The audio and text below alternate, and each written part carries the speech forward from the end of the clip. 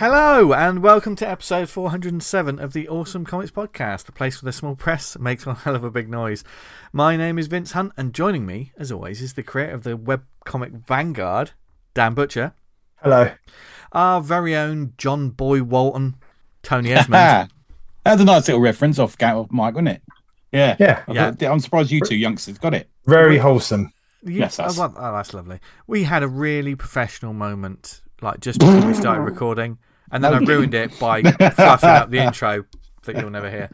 But still, we've got the whole crew are here today. No, actually, one, two, actually, there's someone else here.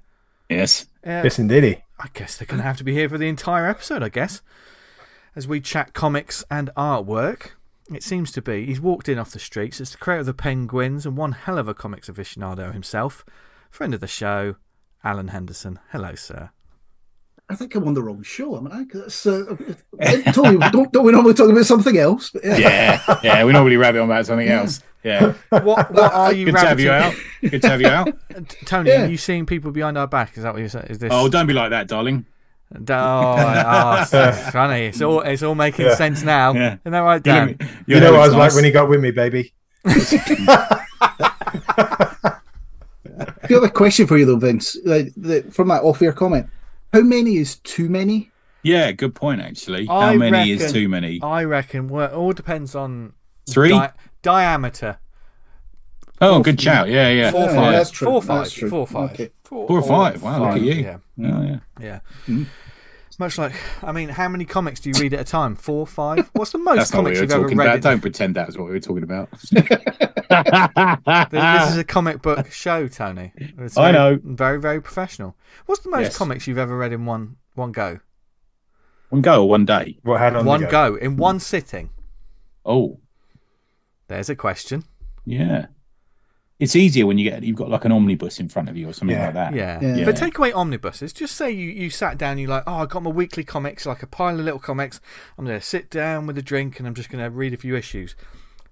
How many issues do you read in that? Well, I know what this is for me recently because I keep in a record, but you two other guys speak first. Last time I got a pull list, I think I had about 6 or 7 and I just blazed through all of them. To be fair, that isn't much of an undertaking. One after the other. When they're like 21 pages each, it's not really... And there's not many words. Yeah. Ginyar, Kasplak, Pal, etc. Yeah. It comes. I was going to say, I can think of a day off sick where you're stuck in bed for the day and just sat and read maybe about 20, just off the to be read pile one after another, just to go through. Yeah, again, I said 20. 20 is what I'm going with it. Some of it depends as well. If you've saved up a mini-series and you just go, I'm just going to get through this. Yeah. You buy a nice little run of issues at a mart or something like that, then you can easily do that, Yeah. I reckon. I think that's when you probably like say you chew through some issues. I mean, I've read some digital issues. I'm like, right, I need to get the next issue now, straight away. Do you know what I mean? I'm just chewing through it. But separate stories, maybe that slows down the pace a little bit more.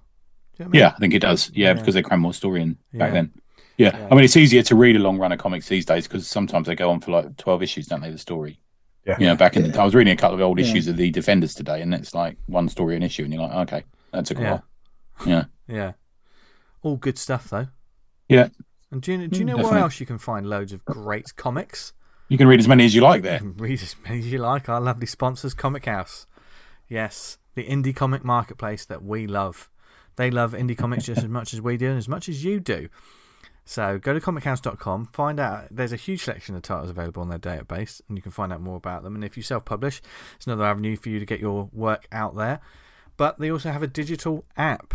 We'll be talking a little bit about digital in some ways in our topic, which we haven't discussed yet, but I'll do the intro in a bit. But for only £3 a month, basically like Netflix for comics, you get access to an enormous... An enormous? Enormous. An enormous. A new word. Enormous, write it down. It was discovered this day and we're copywriting it. An enormous library of digital indie comics. And you can read as many as you want.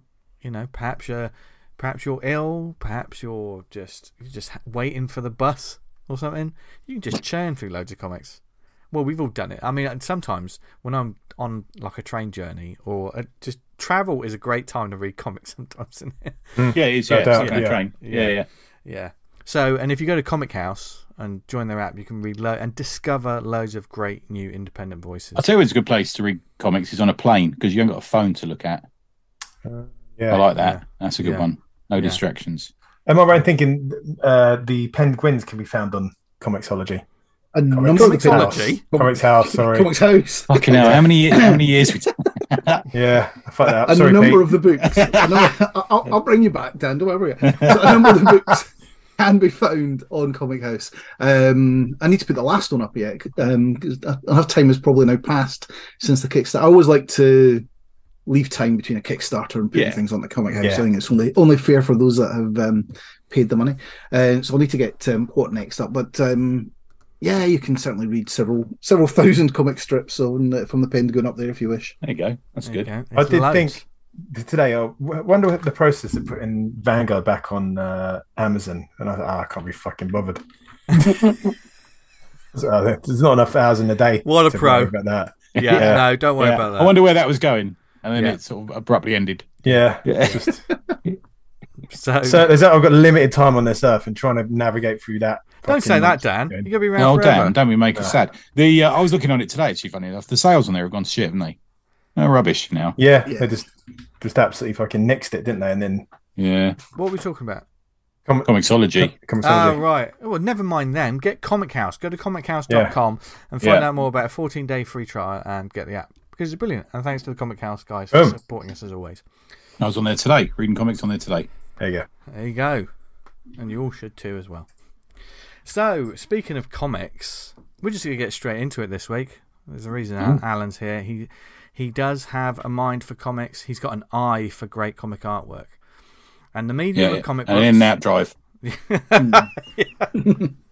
The medium of comic books is, of course, close to all our hearts. And if you listen to this, it's close to your heart too. What would the medium be without its artwork and artists? Well, it'd just be prose, so it'd be a completely different medium, but that's by the by. And we all have those artists whose work we love.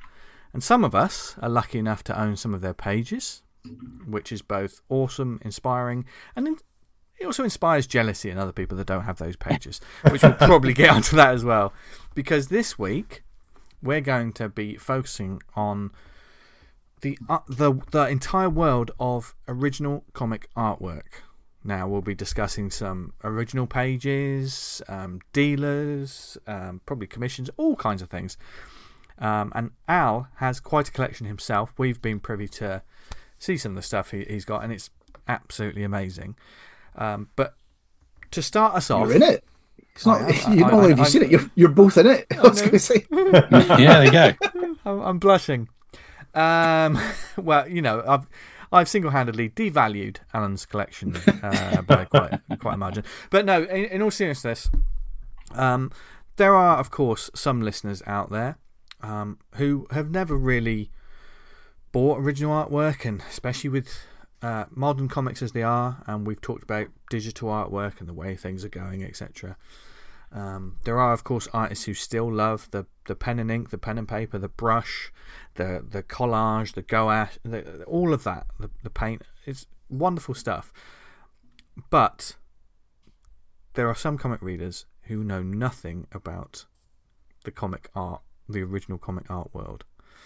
Yeah. Now, I know. Well, firstly, it's a great place to go if you just want to get rid of your money.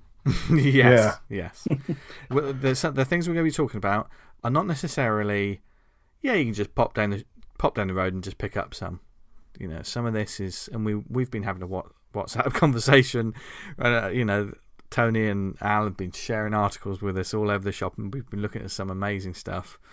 But yes, it is quite a chunk of cheddar that some people are willing to spend. But there's a spectrum. There's a spectrum. Yeah, there is. That's true, mate. How about this then? I'm going to challenge. I think Al will probably know this because I think we've talked about this, Al. But a Dark Knight Returns cover, OA original art. How much did it go for? Vince and Dan, get the nearest. What is it? What? It's the one with the lightning strike through the shadow. So it's just ink. Blue coloured piece of work. Yeah, it's a coloured piece. Oh god. Yeah. I'm going to say I might be completely off base here, but $50,000. Add another zero at the end. Fucking hell. 2.4 million. And another. There you go. Yeah. Do you know what? 2.4 million. I couldn't read how you reacted to that because I wasn't sure whether to go lower or higher. Well, I never would have gotten that number. No way. God. Okay. Now. And then you know the famous image of him sort of crammed into the page. Yes. Which was also a cover of Dark Knight. Just the line work for that, black and white, inked pencil over pencils, I believe. How much? That's 100 grand. Oh, no. Mil. 478k. Almost $500,000. I'm sure show my hand here how shit I am at OA. Yeah. And we are, of course, what we're talking about now is like high-end, like legendary pieces of a legendary. So Al's only got 4 of those. I have the other 2 coming. Yeah. No. So this is where I think we need to start with what is original art. Yeah, in good terms of things here. So, because I come at it from the basis of saying I think there's a range or spectrum of what you can define as original art, and across that as well, the price changes, and again, some of it depends on how legendary the piece is or what the characters are. But I reckon it goes from you can start with a simple remark where somebody's just doodled on the cover and gone, there you go, thank you very much, and something they've spent 10, 15, 20 seconds on. That to me, that is a starting point for original. That counts, art. And I think it's it perfectly valid. And so beyond not a signed cover, you're saying a sketched on cover. Is that what you're saying? Just a remark, just something where they're going there. Maybe some of this is also how much time has been spent on it by the artist. There's, so you've got a remark. You've then got what I would call a sketch. Now, the definition of what a sketch has changed over the years as well. But I would say that's something that an artist probably at a convention spends 5-10 minutes on, tops. Okay. Right? Okay. And also that's become a sort of mini business in its own through sketch covers, for instance. I'm going to say that depends on the artist, Al. I think you're right, man. That's how I would see a sketch. But I remember buying something off a creator at a convention and describing it online as a commission. And he said, no, that's a sketch. Oh, okay. Well, which is where I was going to go next. There is this where the sketches stop and commissions begin. Okay. Okay. Yeah. Because I think you're right. There's a weird blend there. Depends on the artist sometimes, I think, doesn't it, as well? Yeah. And I think there's a difference between a sketch/commission done at a convention versus one done at home. Fair. Okay. Good point. And that's partially, are you sitting with all your materials around you? Are you taking your time over it? Not distracted, and all those sorts of things. And that a lot of those sorts of things, the remark, the sketch, the commission, are generally where you're saying to the person, "Could you do this for me?" Right, and it's being done there, and it's not art that has already been produced for the production of an actual comic. Yeah. Right? So it is original art, but it's not. It's properly one-off territory just for you. Okay. Yeah, which obviously has its issues as well, because very occasionally you'll get OA that is produced for someone that will then appear on a variant cover sometimes. Even though I've seen that where a couple of people I'm in on an OA forum with have said, hang on a minute, I didn't think this was going to be a cover to an IDW book, for example. And next thing he's turned up as a variant, which is an interesting sort of duality of it, I think. I've had that happen. Well, I've had it happen to me with a Shadow Zine over in the States. Okay, right. Okay. Where the artist granted them permission to use the image that he'd produced as a cover for this magazine that they're doing. That you'd paid for, sort of thing. Yeah. Yeah. Okay. But the artist retains the copyright, so I've got no harm or foul. Yeah. And I actually know the guys that do the magazine, so I wasn't too fussed. I was more like, "Hey, that's mine." I got really excited about it. Yeah, that's good. But so I've seen that happen. So I think that's one world of OA. So we can go down that, talk about that as well. I then think we need to also say that there's a completely different set of OA, which is the production artwork. Yeah. Which can starts with the roughs, and you'll see a lot of them kicking around online at the moment because they are loose sketches and all that sort of stuff. You've then got the actual published pages themselves, which kind of can subdivide into just a standard run-of-the-mill page versus a splash page versus a double page spread. And you also get the subdivision of that of like inked over blue line. So people who've drawn it on a computer, printed it out and inked over it. Or you get just pencils, which is a page I ordered today, which is just pencils because it is obviously going to be maybe inked by someone else digitally, for example. Yeah. So there's a variety in that as well, Al, isn't there? That affects pricing, I think, as well. Entirely. And then you move into the world of covers. Which generally, don't forget you got that color guide thing that's going on as well. Oh yeah, you got color guides as well. Yeah. Sorry, I didn't even mention them. Yeah, they seem to pop up on eBay quite a lot now, don't they? They're properly old school. I've got one of those. I think again relating to a shadow page, but partially again where it is just somebody sat in and called it in and said, "Well, these are the colors that will go in each of the boxes." Okay. And then I think the other thing that, from a collecting perspective, is actually to say, have you got the whole story? So if you really have you really gone out the box and got all 22 pages of a 22-page comic? There's the famous one is Larson with Commandy, isn't he? He's got a couple of issues, I think, of the whole story. Wow. Have you done that, Al? Is that something you've done? So I've got a couple of stories that are 6 pages long. Right. We've got a Hunt Emerson one, nice. And I've got a Steve Scott one, which was a shadow one. That was all and again that's and I've got a couple of small press people who've done things as well. And it's to me it's the next stage on about saying, right, so you've got bits to suddenly going, I've got the complete thing. So I think there is that whole spectrum of what is original art, and that means you should in theory be able to come at it with any budget to turn around and go, ideally I just want a sketch that is going to cost me. Can I add one? Yeah. Dude? Jam pieces. Okay. Yeah.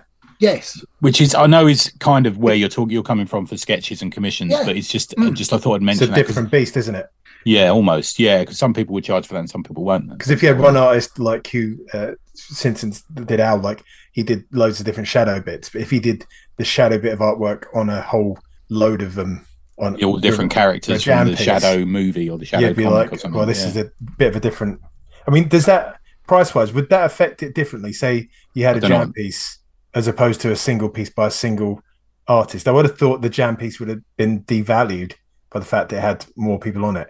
I don't know. What do you think about resale, Al? I mean, I'm guessing you don't buy your commissions for a resale, do you? Or no, I truly come at this very much. You don't buy any original art for investment. Right. You buy it because you like it, right? Now, other people will have a different viewpoint, but what is I will almost always say, please mark it to Alan, and get people to sign it that way and all that sort of stuff. Yeah. So so I'm not in it for a value purpose there. Do I think it devalues to have a jam piece? No, I think it can go the other way depending on who you actually get together. And I do think there's some, again, all of this is about, if you're wanting to collect these things, choose your approach and do it your way, right? And there's different ways to do it. So there are some people who go around with trading cards that they've had made up that you can get their sketches on, so they can collect them that way. I used to carry a whole lot of sketchbooks around cons with different themes for each sketchbook. Yeah. And that meant that people could just, sketch in that sketchbook. And that's kind of a jam piece, but on individual things. You've almost got to leave, because I think it's good to have a couple of those. I've done that as well. Yeah. A couple of New Yorks, but you kind of have to leave the book with them sometimes, don't you? Yeah. And sometimes they might take a whole day. So if you've got a couple, it works better, I think. I know what you mean. Yeah. And I think, the concept of actually saying get multiple people to be on the one piece. Yeah, that's great. People do specific things. You can actually. I've seen people start off with a big A3 piece and have somebody do really rough layouts of where all the bodies are going to be, and then go around saying, "Right, I'm collecting all the X-Men."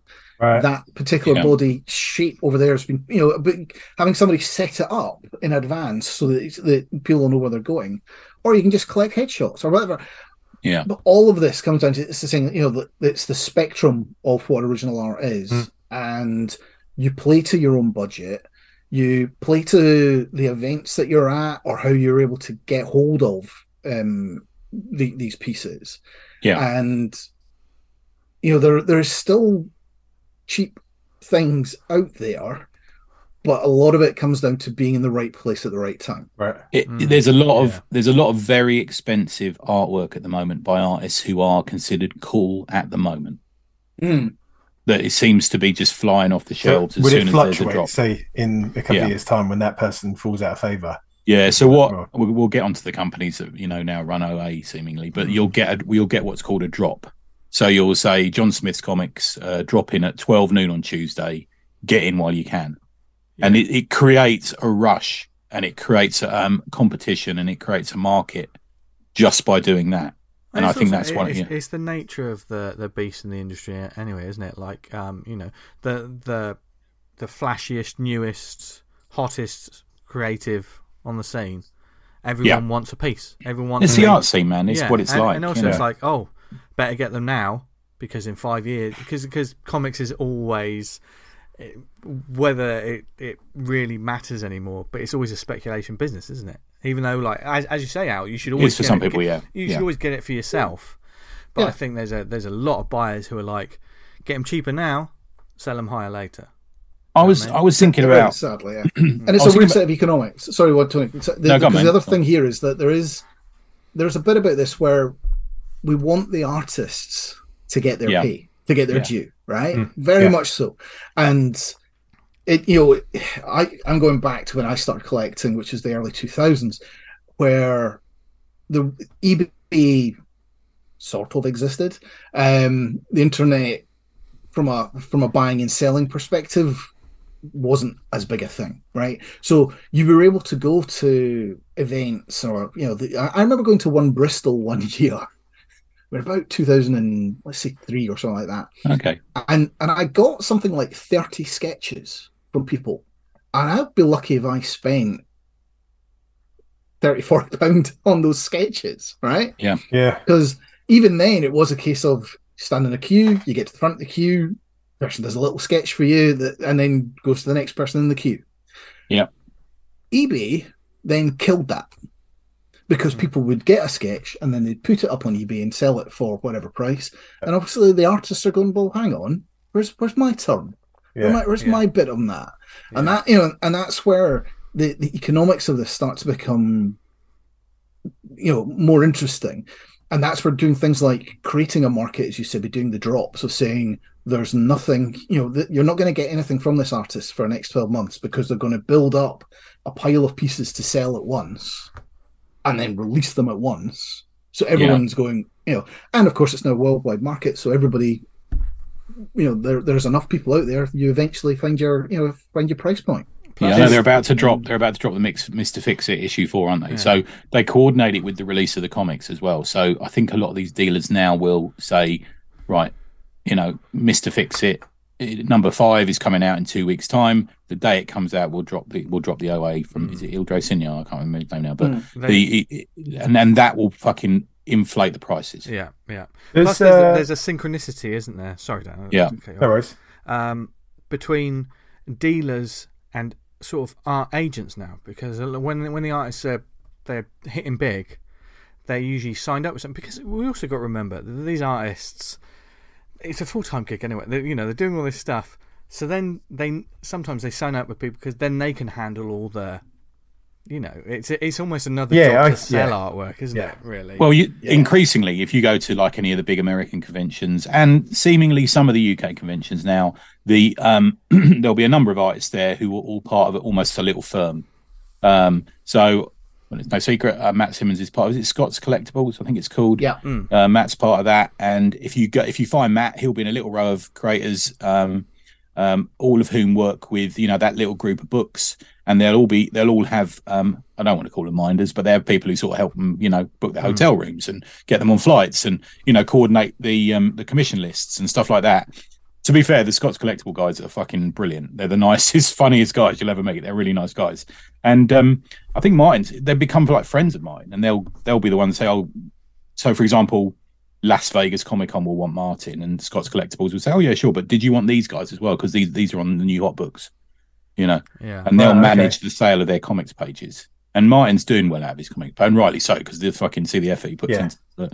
There's a lot of that going on, and you'll see that with Felix, you see that with Cadence, you see that with Inky Knuckles, you see that with the Kirby's, all this sort of thing. There's almost a little firm, and they're almost like their banners are sort of slightly color coded, so you can tell they're all part of the same group. That makes sense. Like that. Yeah.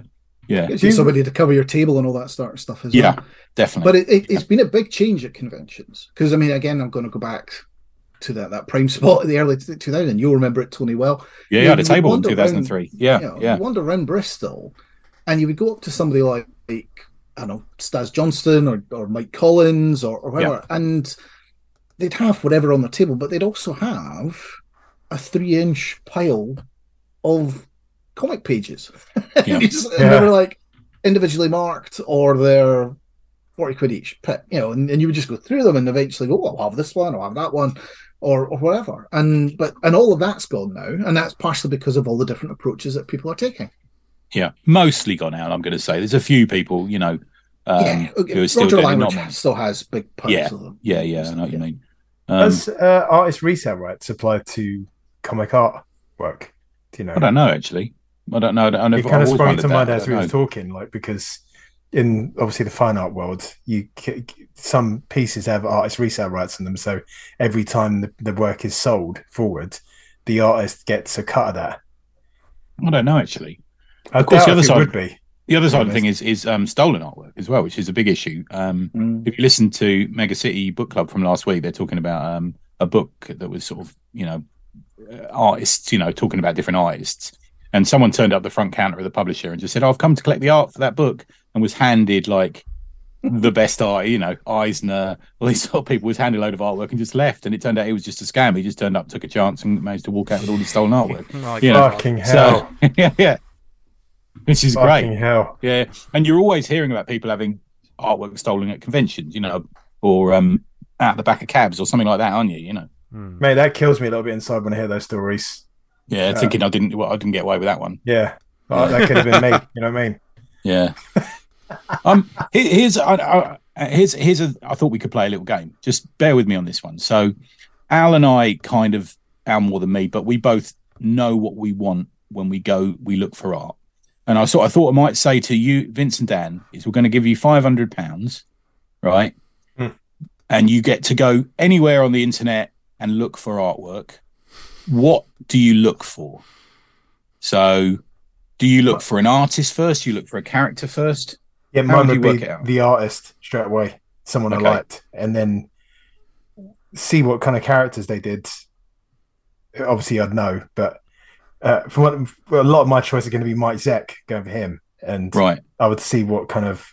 I'd love to have a Cat piece, Punisher piece, G.I. Joe stuff, and then you'd start looking at the kind of the characters over the price, as we were discussing previously. Yeah. If you're going to do it, Vince, who would you do, and would you want them on the page, or how would you want it? I mean, I think in a weird kind of way, the ones that are my dream pages have been lost to time. Which is probably like, those Battle Storm Force issues and stuff, that whole stuff that was just unfortunately just lost, wasn't it? A lot of the stuff from the early 80s, etc., especially in the UK scene. And the more I sort of looked into those books, the more I looked at those pages, the more I was like, I so wish I had the original page of this.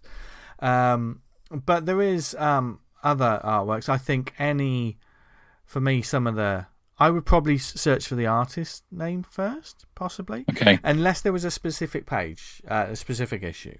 For instance, mentioned it before, around the Mutant Massacre, the Alan Davis Wolverine Sabretooth fight. I think I mentioned it when we talked about it. I think we said about it. After the mark, didn't we? Talk about it. Yeah. Which page do you have? So there's stuff like that. But I would look for the likes of, obviously Jason Pearson meant a lot to me back in the day. R.I.P. But like Humberto Ramos, Chris Pacello, and a lot of there's a lot of artists where you only got 500 quid, mate. Yeah, I know. I know. That's the thing is, so I'll probably just get a little bit of a doodle. Yeah, because Al, you're very sort of. I'm only presuming here. Tell me if I'm right or not. You're sort of quite a lot of your collecting is character specific. So is that right? I was going to say, so I would go in, if I was looking for a commission piece, then you're right. My first port of call would be to get the shadow, right? Yeah, because if I see a shadow piece of art online, I'll honestly, I message you and go, "Is it you, mate?" Yeah, you know, and there was a period in time back in the day when the number of times if it was a British comic artist was drawing the shadow, then invariably it was for me. Yeah. So that would be my first port of call. However, if I'm going for pages, it's a slightly different approach. Okay. Clearly, if there are shadow pages out there, then that would be something for me to go and investigate closely. Thereafter, I've tried to make sure over time I've picked up pieces by the artists that have done the shadow, even if I can't get a shadow piece by them. That's why I have Johnny Hazard pieces by Frank Robbins, for example. Nice. It's because I can't get Frank Robbins' shadow piece, so I got a Johnny Hazard piece out. They were great, man. Those Frank Robbins strips. Yeah. Fucking brilliant. Thereafter, it really just comes down to, do I like the page? Right? Yeah. Okay. Yeah. That's how I feel. And your aesthetics. Yeah. Yeah. So I'd also always try to keep an eye out for Batman Legends of the Dark Knight. Yeah.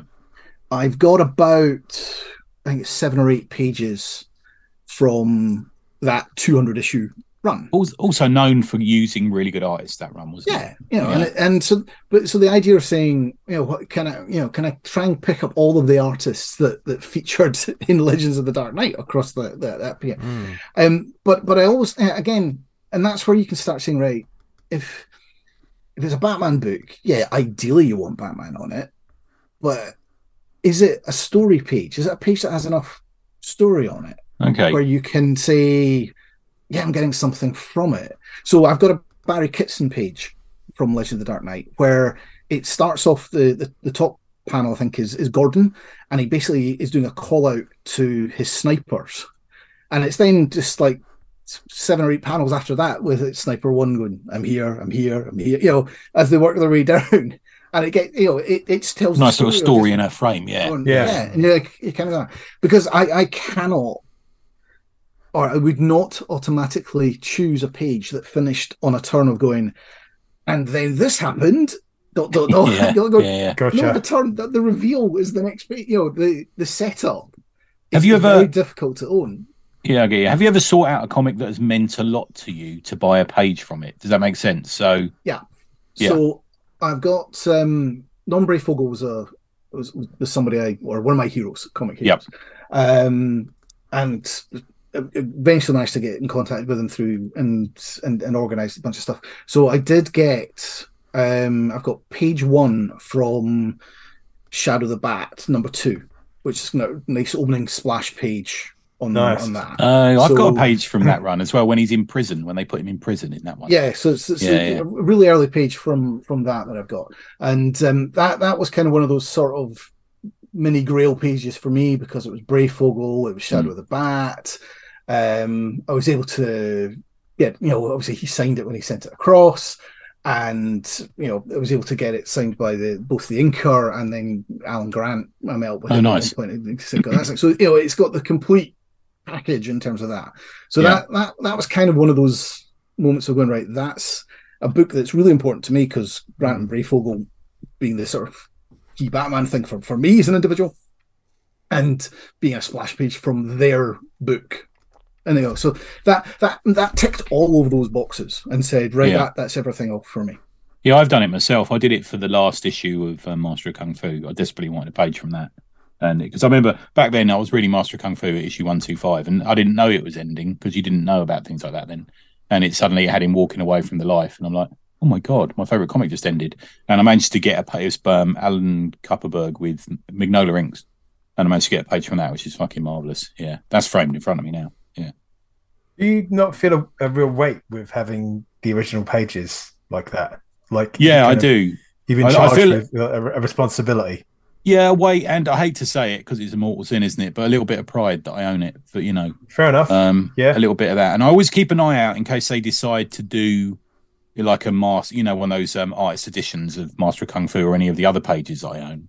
I always keep an eye out, thinking because occasionally when they do these masterworks, they'll send a call out. Has anyone got the original pages from this, John Buscema run of the Avengers or something like that? And people actually lend their artwork to it, don't they?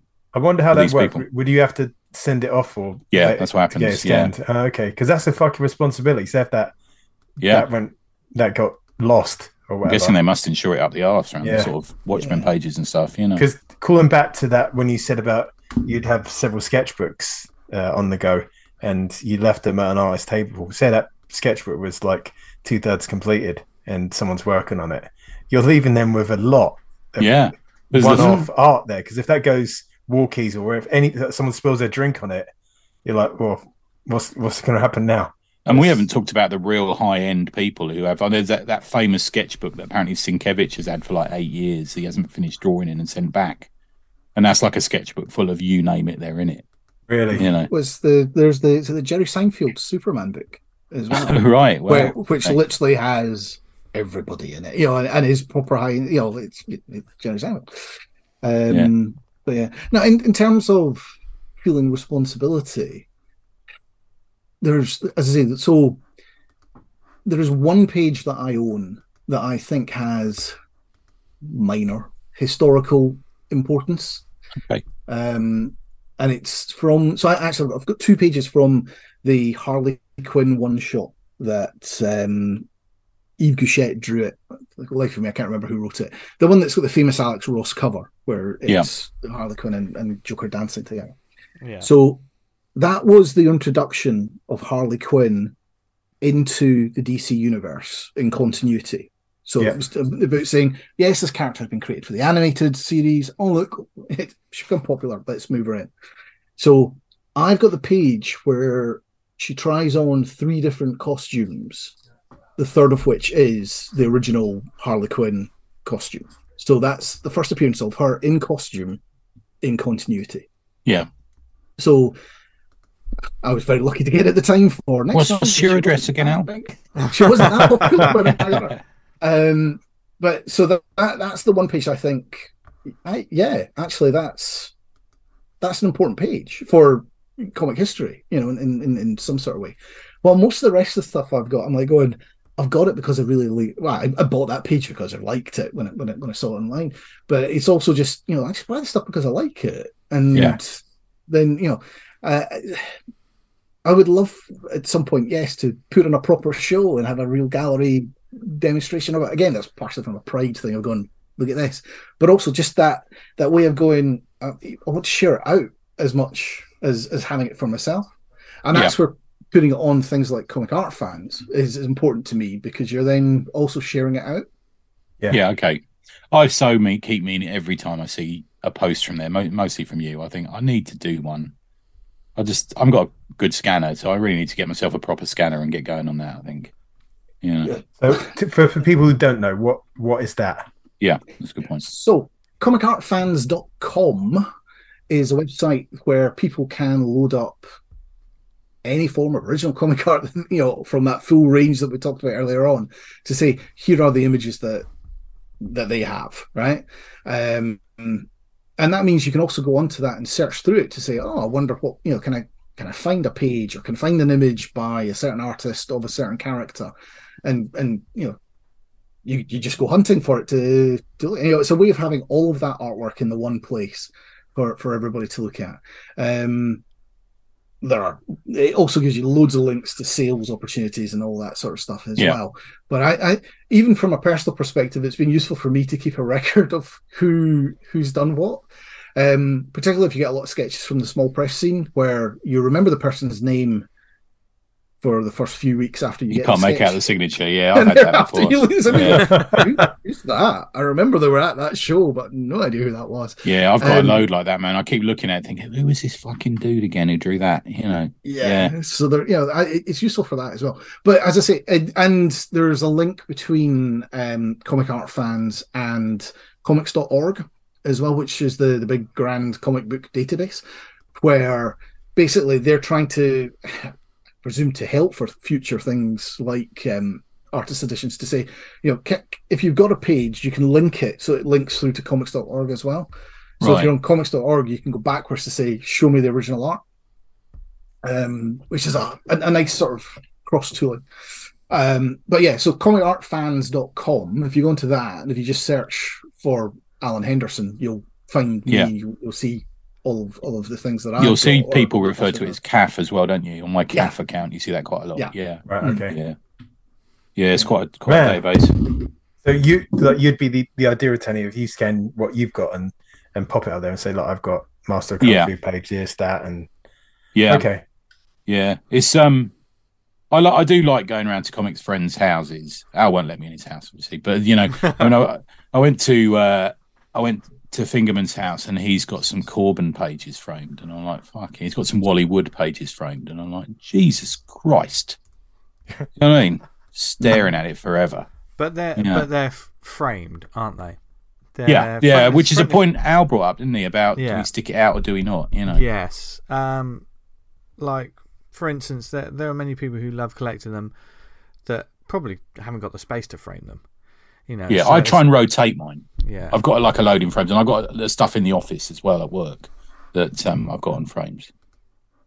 Yeah. And there's just sometimes you see them sort of heading around with a huge folder, collecting artwork, and sometimes if you get a chance to look at it, you think, my God, you could put on a bloody exhibition. Never mind just hanging it up in your house. Yeah. How do you guys personally feel about collecting it, but maybe not displaying it? Collecting it. It's not for the sake of collecting it. Father, forgive me for I've sinned. I posted earlier. I can't remember whether I just sent it to you, Al, or not, but I was going through a couple of folders last night before the episode trying to remind me of stuff, and I forgot I had certain pages in there, Excalibur pages, this sort of thing. And there was a tang of, I did feel bad of thinking, I can own these pages. I've never framed them. I haven't looked at them for a couple of years. It's terrible, isn't it? Really? You must be the same, Al, though, mustn't you? Oh, I'm. Yes. It's the short answer to that. I'm not even going to begin to count how many shadow individual pieces I've got. And yes, I try to rotate them from time to time. But I reckon I've got about, in terms of actual pages, in production pages, high 80s in terms of actual pages. Yeah. So it's just impossible. And again, some of those are because I've gone, right, it's a little, I've got maybe a 5-page story run by somebody. So you want to have that all together, and you don't necessarily want to put it all up. But yeah, it's there's never enough space. But we've all got books on our shelves as well that we've bought and put straight on the shelf. Well, we haven't read yet. I've got books on the shelf. Yeah. Where you've gone, I have read. How dare you call us out like this? Where you've got. Well, you've got, it's a book that I've read already, but this is the special edition of it. Well, I'm never going to read the special edition of it. Yeah. I'll put that on there. So, but again, that's the thing. So, right, you've got a folder, and the beauty then is that from time to time you do open it up and you go, I'd forgotten about it, and you have that joy again. I know I've got boxes of things, and I do mean things, in the attic of like weird Batman toys from the animated series back even the 90s, where every now and again I'll go up and open a random box and go, wow, and you get that, it's Christmas all over again. Yeah. And I think it can be the same about having your own folder of going, I've not looked in this, or I've not looked in this sketchbook for 5 years. Oh man, I did it yesterday. Last night. I spent last night like that, just standing there going, I forgot I had this. This is marvellous. Yeah, look at this. That's awesome. I really enjoy having something that has appeared in a comic and people have enjoyed. I just look at it and sort of just think, isn't it lovely that I've got the original that this man held, that he drew on, or woman drew on, that created this comic that, is now in all the long boxes of people's homes and in hardbacks in shops and stuff like that. I just love the fact that this page from the early 70s is here, for me to love and enjoy and look at and stuff like that. But I suppose that's slightly selfish, isn't it, in a way? Well, no, I entirely get that. But I also think there's an archaeology thing that comes with it. Yeah, okay. Because preservation thing, yeah. Well, it's when you actually see this is the original page, and you go, what's written in the margin? Yeah, on the back. Yeah, written on the back. What's what's there that has been rubbed out? that's. I've got pages where you can go, oh, the speech bubble was originally meant to be there in blue pencil, but it's now been put over here in ink. Or you've got a character who you can see has been drawn, but then has been rubbed out entirely and never inked, but you can still see the faint pencils, and you're like going, this is the archaeology. This is the the life. I've got some pages where they've worked out character designs on the back of it and stuff like that as well. Lovely That's stuff. Amazing. Yeah, because nobody's ever seen that. I mean, you would think if they, if that artist dies or has died and they do a book on him, then that'd be useful, wouldn't it? It'd be nice little something. Yeah. Do you think maybe it's a controversial question that people will care about this stuff in so many years down the line? I know it matters to us a lot. I don't know, man. It's funny, isn't it? Are the youngsters that digital question? Sorry, Antonio. Go on, mate. You go. I was going to say, moves us into part of that digital question of if the artwork is just produced digitally. Yeah. Where is that tangible thing? And you don't have the archaeology because people are going, oh, there was 20 layers in producing that digital image, but then I flattened it into one image and saved it down, and that's what was saved and sent on to the printer. Yeah. But how do you feel about people doing a lot of work digitally, printing it out, and then inking over the top of it?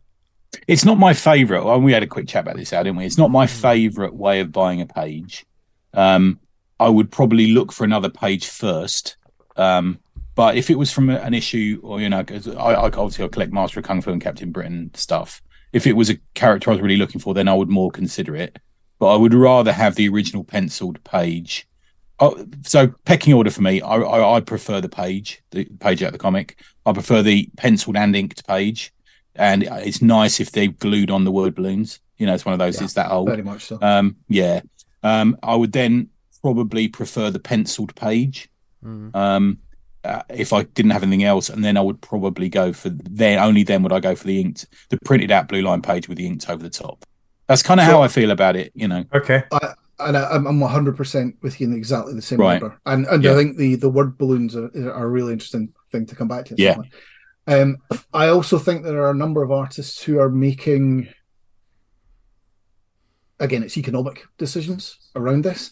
Yeah. And I know Kyle Baker specifically said it must at least be 10 years back, if not 15, where he would go through a book that he was working on and go, well, these are the pages I'll do digitally, and these are the handful of pages that I will do physically. That is interesting. Because you're like going, if it's just a couple of talking heads, and it's just whomever, you kind of go, fine, I'll just do that all digitally. But if it's then suddenly the big splash page with the hero reveal, I'll do that physically because that'll have a resale value.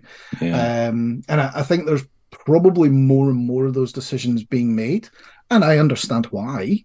Fully get it from an economics perspective, but it does lessen the value of it from a non-fiscal perspective. Yeah. To say, well, you're making that choice because of that. I'd rather it was just the thing. But then I'm an old school person. I do my own work physically, and I think that has has something about it about saying it carries life. Therefore, as you say, Tony, when you pick up something that is 20, 30, 40 years old and go, this has been, what's this page been through? Whose hands has it been in? And what Marv Wolfman or Len Wein handled this page, and it turned up at the offices, and you think this is amazing. Yeah. Of course, the big elephant in the room, guys, is money, which Al just mentioned there, and I think that mostly, in broad terms, OA has risen significantly in the last 10 years. And I think what Al's saying there about the digital option, I think that's probably one of the reasons.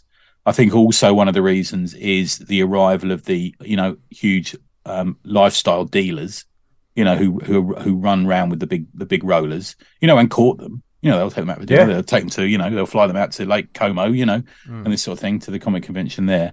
And also, I think probably is the not or possibly reducing, but unchanging money that the artists get paid. So I'm not naming any names. I got a page off an artist 15 years ago at New York, and then I inquired 5 years ago to get another page off him, and it was easily 6 times the amount. And he couldn't deal with me. He had to send me through, I think it was Inky Knuckles, through his art dealer. Wow. And I had to say to him, dude, sorry, mate, I love you to death. And, I really love this page. And he threw in a free commission when I bought the page previously. I said, I can't afford that, mate. It's very kind of you. I'll pop by and buy you a coffee and have a chat, but I couldn't afford it, Fair play. I mean, wow. Yeah, and I think it's really gone up, Yeah, and that's why we, from time to time, we need to play back to what pond are we swimming in? Because you then go, well, fine, if that's what original art for American published books are, then fine, let's just go back down to the small press scene, whether the UK or and say, right, what's your original art? And sometimes you can say maybe you'll find the person before they're famous.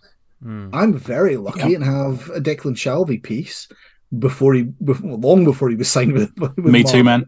Me too. Yeah, I've got one here. It cost me next to nothing because at that point in time he was just a young lad, And yes, he's gone on at great guns and has had a wonderful career with Marvel. And I could not afford him now, or I would choose not to afford him now. Because I've got a Taskmaster from him that was, I'm going to say £30. Wow. Yeah, God knows how much it'd be now. But I'm not big in the game. I'm not as much as you are, but I do look at people and think, because I've never resold a piece of fucking OA. I'll be honest with you, but I do look at people like Gustavo and people like that, and Falpy and some other people, and I think I'm going to get some OA here from these guys now because it's nice to be in at the ground floor with them. I think that's probably the reason. Yeah, they could be. The artwork might be worth something. Yeah, there'll be a respect. And it's nice to have it on my wall. And so I've got a Gustavo, or I've got a, Falpy, and these sort of people. I've got that work on my wall. Yeah, I guess it does. It's kind of a sign of faith, as it were, to sort of say. Yeah, I mean, I think you've got it, and I think it's like, for example, Cliff's work. I've got framed Cliff work. I've got framed Falpy work. The people I work with as well. 4P. Dave, all these people, I've got this work from them framed because I know that it means a lot to me, and that's why I put it on the wall. I've commissioned people for work, and I've got their original pieces on the wall framed. Yeah, I've got like Grant Richards did the cover for. So I've got that framed. I've got some. I've got a Grant Richards framed on my wall. Yeah, I've got one of those. He did a Herc for me. Yeah, got two from Chris Imber. I've got Johnny Cannon. He did a picture of Bloodshot. I've got some Johnny Cannon stuff. Yeah. I've got what's it? Oh God, Andy Bloor. Have you got any of Andy I've stuff? I've got an Andy Bloor. Yeah. I've got some Andy Bloor stuff. Yeah, I've got when I did a comic with Demetrius Zack, he just sent me all the artwork.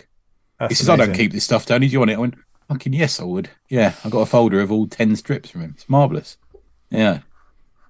Getting original artwork, especially if you're creative and you commission someone to do your work on your stuff and you get it, it's amazing. Yeah, I don't mind paying for the page. So it depends on how because I'm just a writer. So whenever I'm working with, sometimes they'll say, "Oh, I'll throw a page in for that as well." When I commission the story or we talk about doing the story. Some people give me the pages because they're my buddies. Some people and I have previously done it where I've paid for pages because I've paid them to draw it, and that was the initial agreement. You can't go wrong if you discuss this before. Yeah, I think it's definitely something needs to be talked about. You need to discuss it beforehand because it can only go wrong if you try and do it on the back end. And someone says, "Oh, actually, I can flog these pages on now because like the book's doing quite well." I said, "Well, is the book doing well because your artwork's great, or is it because I'm writing it?" Do you know what I mean? It gets into that kind of weird area. So it's better to that. I can't remember who we discussed show ages ago about contracts. Contracts, not so much in the legalities of who does an agreement. It's an agreement and sort of an understanding, like you're doing X, Y, Z for me for this amount of money, and then there's no kind of fucking around, as it were. There's always going to be fucking around, but you know what I mean? Yeah, with us. But I think we're in a lovely position here where I've certainly been sent out artwork because we've promoted people's comics. I'm so grateful to those people. It's so lovely. Everyone here has sent me a piece of artwork. I absolutely love it.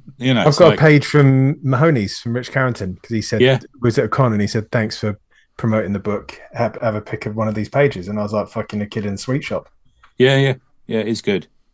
Yeah, and it's nice that it's just bring up another thing though, because I think I sent a photograph just before we started. When you are the person producing the art, it's probably why Zach sent you the stuff as well. You end up with a pile of it going. You do. What am I supposed to do with this, right? And it just become a great commodity to turn around and go, this has value, and this is the thing I always say with a lot of my stuff, where I can go, this has more value to the person who's getting it than it does to me. Therefore, I can put it in as part of a pack, and people think they're getting a freebie, and I'm like, going, well, actually, it was just stuffing, and that's. It's probably me undervaluing it in one way, but in another way, I'm like going, there's loads more behind. I absolutely love it. It's like the lifeblood of comics to me, a page. I genuinely feel that. I mean, you know what I'm like, guys, because I bore you and you out. I send you fucking non-stop pictures of me, and like at New York last year, me and Cliff just walked around taking pictures of original art. Oh, here I am with John Romita Jr. It's like, oh, here's an Eisner page, here's a Gilbert Hernandez page, this sort of thing. It's like just fucking sending them to people, like being just so excited to be in the presence of an original Crumb page or something like that. It's just so good. Also, it's so good it makes me weep. It's something that when I'm looking through original art at a convention, I will sort of mumble some words, but I'm not really a conversationalist. Mate, we had a couple of moments. Was it the 2000 AD or something? Yeah, usually I'm just fucking going, fucking hell. Was it Weston's book? Me and you looked through that. Do you remember the three of us looking through that going? We was looking at the pages he'd done for that year's Christmas edition. That's right, 2000 AD, and there's a big crown scene. It was like fucking hell, like it was flawless. Looking at the inks, it was like, but Judge there's no white out here. So the price wasn't that. I bought. I got. But again, it was a good Chris page. Weston in my hallway actually. Yeah, it's a great page. Yeah. Then it's a case of, does it need to have a dread on it? Yeah. I don't think so. I'm personally no. Those sort of things are rightfully important to people if like you care about a character, or you want the first appearance of that character in that particular issue, possibly. For me personally, it's not too, I just like seeing the art because it becomes just a singular piece. I know all of these pages are meant as a continuous thing. They're meant to be part of a story. But when you buy one page, it becomes a singular piece of artwork, doesn't it? It becomes that, that painting, that fucking Pollock you've got on your wall. You're like, oh, look at that page. It's just one particular thing. Sometimes you will buy it and you have no idea what the story is. You may buy a piece of artwork and then buy the comic afterwards to see what was going on. Yep. That's one of the things I love about it. And I tell you one thing I quite like. More and more as sort of as my hair goes grey, which is happening quicker than I'd like. When knows? Yeah. But one particular type of comic page artwork, original artwork that I love seeing, and this is, I think, partially because I love the way things are put together. That part of this show is how comics are put together, in every form. I love seeing the old school pages that got the speech bubbles on. They look like collage sometimes because the bright white bubbles glued on the top of it. You can see where they've scalpeled bits of artwork off to sort of put it together like a puzzle. I love that. I love seeing all that. Maybe more so than an ultra clean, crisp inked page. Yeah, me too, man. I love the fact that you got history. Like Al was saying, you got history in front of you. The archaeology. Because as you say, you suddenly go, oh, there was that word balloon was going to say something else, and now they've stuck other words on top of it. Yeah. I wonder what it was going to say, or did the letterer just misspell something, and it is. You suddenly go. Can you recall what you thought when you first saw a page like that? Because when I was younger, I didn't really consider the process of how these pages were put together. So when I saw like a cover and it had like the masthead stuck on it, and I was like, "What?" Yeah, it was almost like, how did that thing become this sort of sharper image on a comic page? Yeah. For me, it was like finding how the magic was done. Do you know what I mean? When you see how a card trick is done, I was like, "What?" It made complete sense, but at the same time, blew my mind and made me appreciate the work that went into it tenfold. I was all of a sudden like, oh shit, you know. I mean, already. But as artists, because you three are artists, do you learn stuff from looking at those pages then? Have you ever looked at an original art page and thought, oh, right, okay, that's how they do that then, you know? I tell you what, I've learned that fucking show some respect to the people that used to do it back in the day, because they did fucking hell, yeah. They did not have Control-Z. They did not have an undo button. And they probably did it a lot quicker than these fucking digital wombles. Yeah. Well, I was, so in terms of, do we learn anything? I mean, I distinctly remember the first time I'm hearing about, you know, the reason why a blue pencil was used, and you kind of went, geez, right, fine. And then suddenly looking at original pages and looking at the amount of blue pencil that was there, that clearly was just people going, I'm just going to keep drawing and let the ink, you know. And that led me to the realization of the fact that every page, from an old school perspective, was a huge collaborative effort. Yeah. So you suddenly said, yes, there is a penciler. Yes, the inker has done something completely, or has taken what the pencils have been there and done something with it. And then the letterer has come in and stuck these word balloons in position and has had to choose the right sizing and all this sort of stuff. And that's been an effort itself. And then you might find that somebody's gone round and written the RBG CYMK numbers around the outside as well. So the colorist has handled that page. And if there have been changes to it, that means the editor has handled that page. So suddenly it is that, you know, you saw that it was a huge collaborative thing to actually produce just the one page. Yeah, that's a good point, actually. Yeah, it really is, isn't it? And a piece of paper that was a piece of card paper that was handed around a number of people, you know. Probably driven in the back of the cab around to, you know, Joe Sinnott's house or something. You know, it's like this, isn't it? You know. Yeah. It's weird because I used to work... I always worked in sort of print publishing. And one of the first jobs I got, they had a guy that used to come and pick up pages and then take them somewhere to get done. And I was like, I wasn't long in the business before that kind of all just gave way to the digital stuff. Yeah. I really respect those guys who were part of that, you know, when they were literally gluing stuff on pages in Pat Mills's office, you know, an hour before it had to go to the press. Yeah, it's like amazing, isn't it?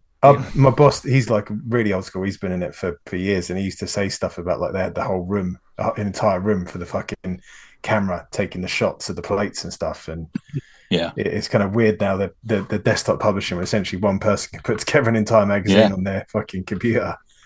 It's very interesting. It's a fascinating, you know. I would say, folks, you know, even if you think, don't look at it like the original artwork scene is because you can't afford it. You know, there are pages out there you'll be able to afford. There are some you'll afford, but also, surprisingly. At the same time, even if you can't afford the bare minimum, and we totally understand, especially times being what they are.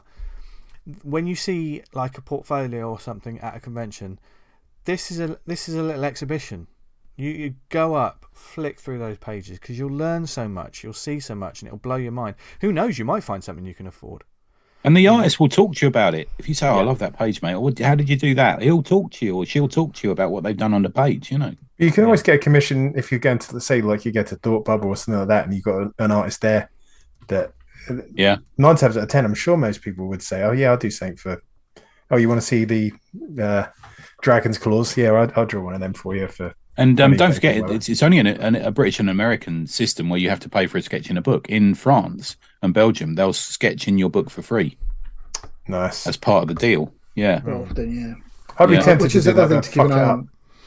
I was going to say, the other thing to keep an eye on is the Kickstarter side of things, where often there will be a tier where you can get something at a relatively... I've just done it. Yeah, just done it with Steve Laffler.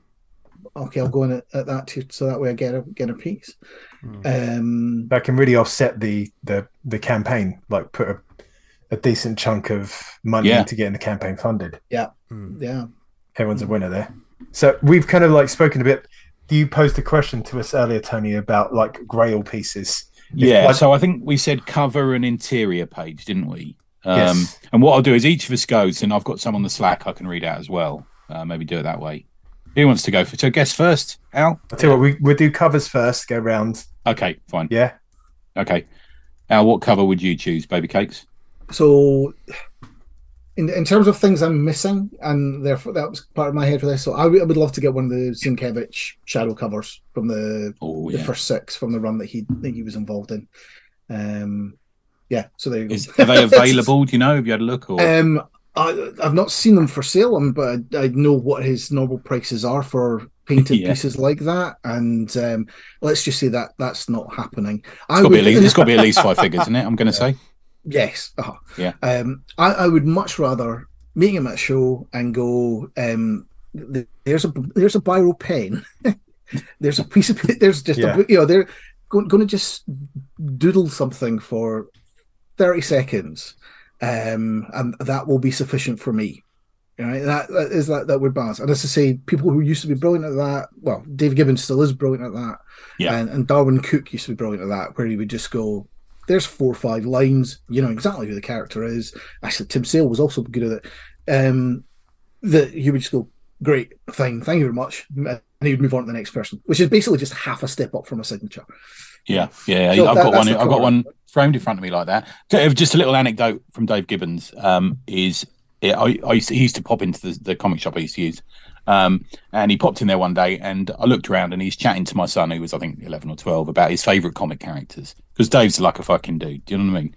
And came away, and then the following week I went again with my son, and he'd left a fully drawn and inked Green Lantern for my son. Fuck, man, nice. Isn't that lovely? That is lovely. How cool is that?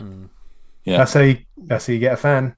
Yeah, that's it, isn't it? And the nicest possible thing ever, which is still in his room frame now.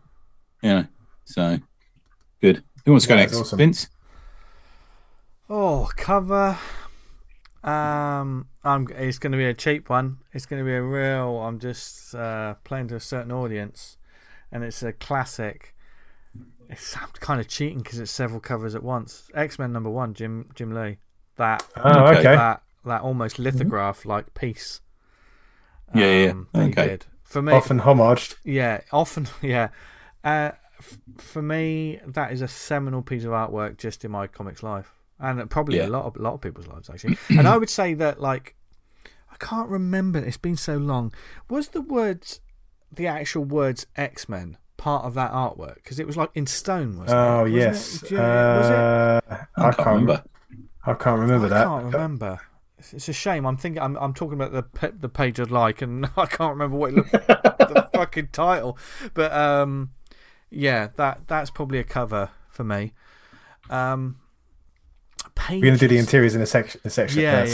Leave me to think about that. Yeah. So I've just done Jim Lee. Drop mine. Have you done yours, Dan? No.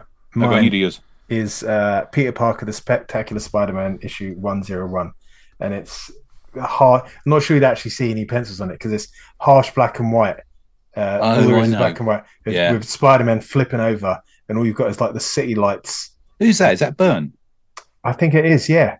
Right. Can't remember now. Yeah. Okay. It is Byrne. Yeah, John Byrne. Yeah. And it's essentially Spider-Man's silhouette is defined by where the city lights aren't, and he's wearing the classic black costume. Oh, it's fucking great. Yeah, that's incredible to look at. Yeah, such a lovely piece. I've not looked up how much that would cost. I imagine a lot. Yeah, in the market. I got a very lesser Byrne page for $180. No, that's a lie. That's a lie. That's what I told the missus. It was a bit more than that, but the you know she listens every week, Tony. Yeah, it's a big listener. Yeah. Mine's Master of Kung Fu 106. It's a Jean Day cover. Shang-Chi versus Carlton Velcro. Yes, that was his name. Nice. And I couldn't find it online. A similar cover is going to cost you about 21 grand from that run. But it means a lot to me, that cover, because it was one that I copied as a kid. So it's to sort of redraw it. And Jean Day, if anyone hasn't seen the Jean Day Master of Kung Fu stuff, which is, he didn't do that much because he died sadly very early. That stuff is fucking next level. It really is good. Just incredible stuff. So that would be my one. Yep. I'm just going to step away from my mic just for a moment to go straight to my bookshelf to see if I can find the fucking the pages I'm looking at. Carry on. Okay, right, okay. So I'll fill.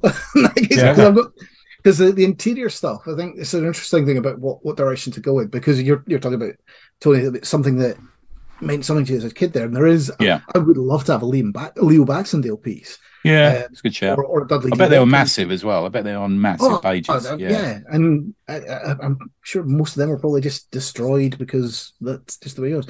Or I say similarly, Dudley D. Watkins from a New Willie or the Bruins type thing. Yeah. The other two that really stuck with me in terms of interior pieces I would love to have.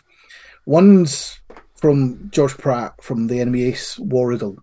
Oh yeah, they're cheap. That's fine. Get a couple. There are pages that are available from that online that are the talking head pieces. Yeah, where they are $8 to $10 each, and you're like, okay. I actually would have put them as higher, but yeah, I know what you mean. He's kind of a fine art guy as well, isn't he? Yeah, I presume the pieces that featured the Fockers would have been the battlefield shot. Fucking hell, $20,000. That's and again, but that is proper oil painting artwork that's out there. And I presume again the size of them are huge. But I've been lucky enough to get a very small sketch by George Pratt, so I'm going to put that to one side. And then the thing that I don't have that I would love to have is a Kojima, so a page from Lone Wolf and Cub, where picking a page is actually quite difficult. So a number of battle pages in that would be really good as well. But there's some really quiet pages of just him walking with the baby cart. And I think that would probably be a better page to have. A nice sort of widescreen image. If you want something to put up on the wall that kind of goes, this is the summary of the story. This is a samurai pushing his son in a baby cart around. You don't necessarily need the speed lines and the flashing swords and all this sort of stuff. But so that was sort of where I was thinking about that. Yeah. That sounds like a storyline ripped off The Mandalorian. That's a bit naughty. the Mandaborian. Right. Oh, dear. I'll go through some of the listeners' ones. So Pete Watson, he's mentioned a couple actually. He's done the famous One Punch from Justice League. Oh yes, nice. He said that's a great page. He's also done a Don Heck page that features the Reverse Flash, Professor Zoom, and Batgirl. Robert Hardingham has done, I think that's a Gary Leach page from let's call it Marvel Man back then. Sarah Harris has done a Bill Senkovich page from Electro Assassin. Strotty, I was chatting to earlier, he's done a G.I. Joe page, which looks great. I think that's a Zek page. I think it's a Zek cover as well. From the looks of it. Great to see Matt on Friday. We'll it's good as a drink and draw. Yeah. Gary Watson has done I think it's Rick Leonardi. He's got a Spider-Man 2099 cover material art. Mr. Curry, who run our drink and draw, he's done a Kirby New Gods page. Well, can't go better than that, can you? Cole Henley has done an Akira page, the famous one with the big, the explosion, the dome kind of thing going on. Tom Murphy's done, I think that's Eddie Campbell, he didn't name it, but it looks like it is an Eddie Campbell for a story from that one. I think, is that it? Simon Russell's done Tom Sutton. Fucking hell, man, look at that page. Look at the beauty of that page. Fucking hell. If you're on the Slack, you can go look at it. I'll have to go in and take a look at that. Yeah.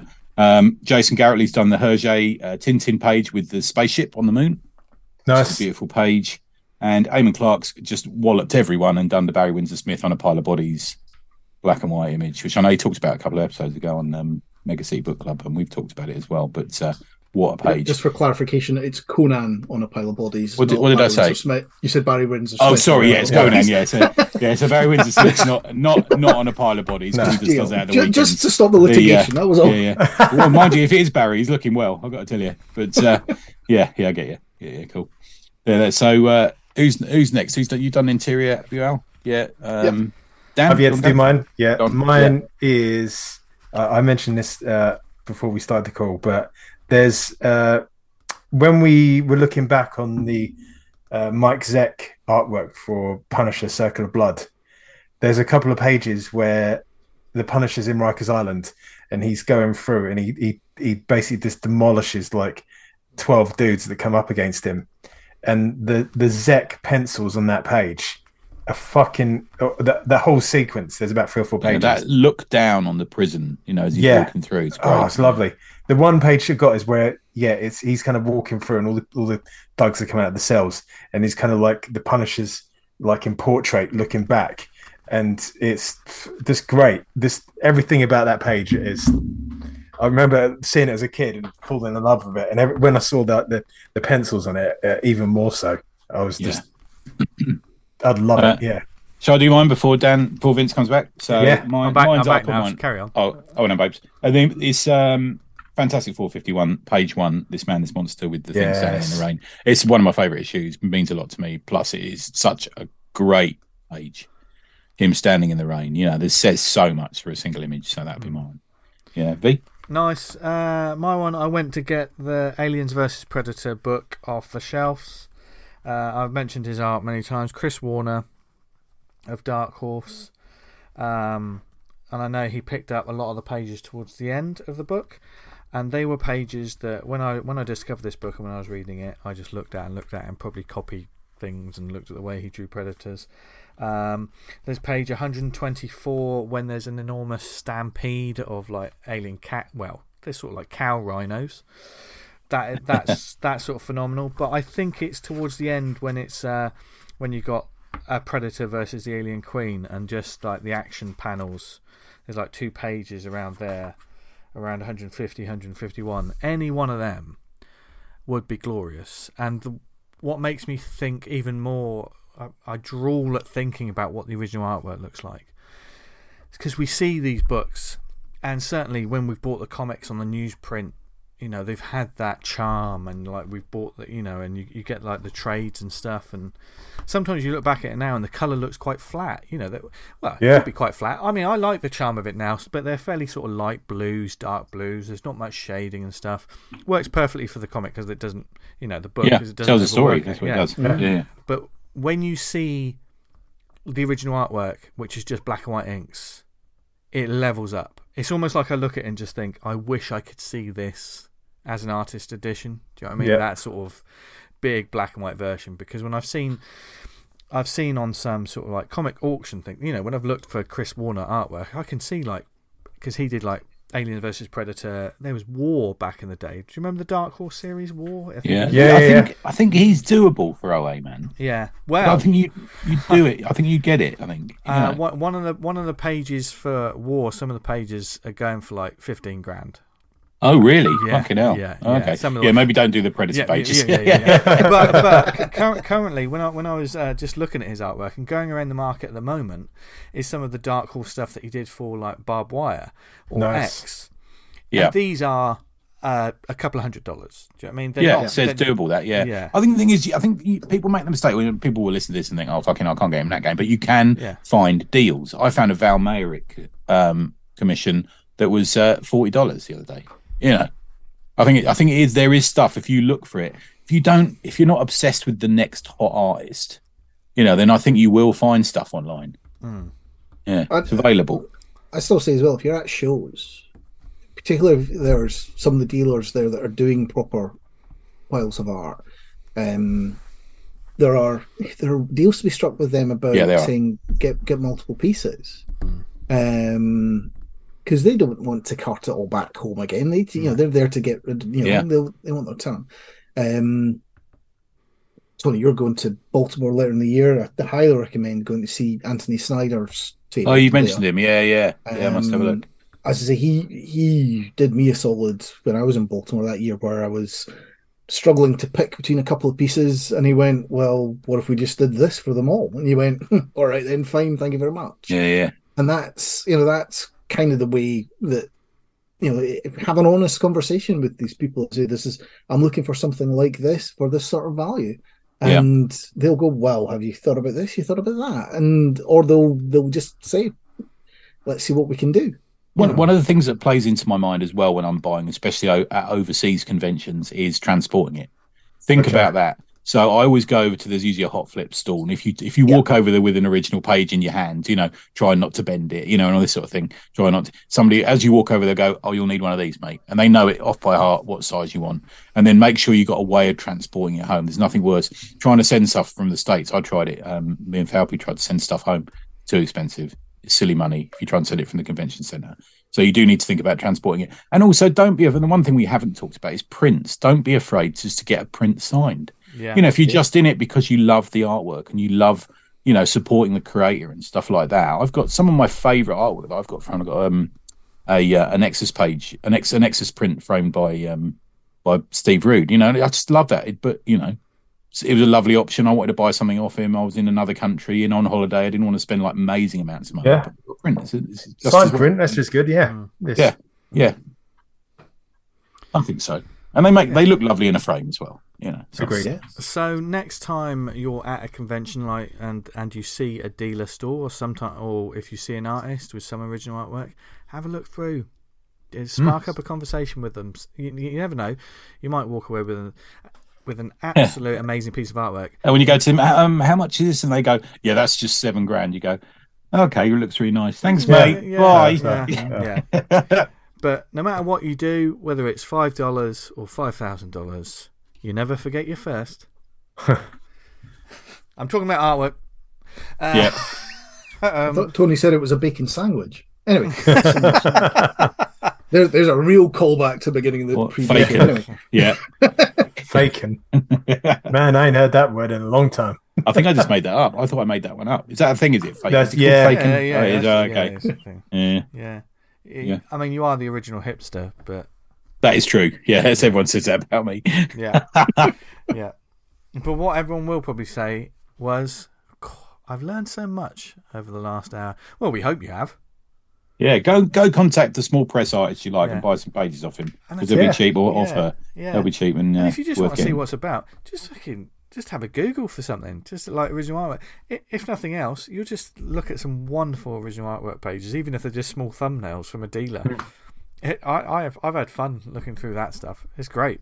Amazing. If you do want to commission an original art, if you give the artist a heads up before you get to the con, that's always another shout, as opposed to turn up on the day and say, I want this. Do you know what I mean? Would you think that's a good way of doing it? So if you say Gustavo Vargas, doing them is nice. Yeah. Sometimes you get a better drawing as well, I'd say, because they're not distracted and you can rely on it being there. I can honestly say that's exactly the right case, Tony. I think when I've had time to, and then someone turns up to the table and giving their money, and they've walked away with a piece of artwork that I've been quite pleased with. One of the first ones I did a show when we did the first London Super Comic Con.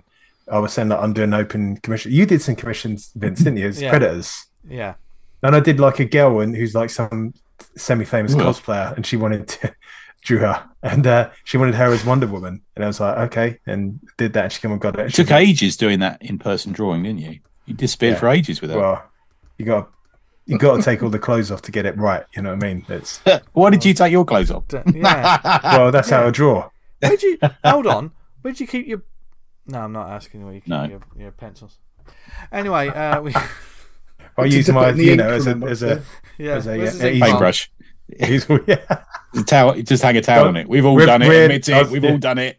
We're better than this. Come on. No, we're not. No, we're not. But you lovely people out there are better than that. And we hope you enjoyed that chat. And Al, thanks so much for lending a true, knowledgeable voice of reason to the show. Well, it was Tony. But I mean, you guys know so much more than this than I do. I'm real fucking. Yeah, it's a lovely thing to look through. If you're not even if you're not buying anything, just to go through these, you get an idea of who's got how people work. A load of these pages, you can look at them online. It's great to look at. Yeah. I think, like you said, Vince, I would like the page that I get that someone who didn't know anything about comic stuff would come and look at the page and think that's amazing. Look at the workmanship, craftsmanship, and work on that, and it can stand on its own. Yeah. It's fascinating. And another fascinating episode in the bag. But do we have any shout-outs this week, gents? I have, yes. So thanks to Rob Hardingham for the extremely kind gift of a spinner rack. I now have a spinner rack in my office. Is that a bucket list item fulfilled? Yeah, that's. I think so. Yeah, isn't it? It really is. And I'm being serious. It is, isn't it? I sit there and stare at it. I do literally sit there and stare. What about the spinner rack? Someone else say it. Come on, I put it in the spinner rack.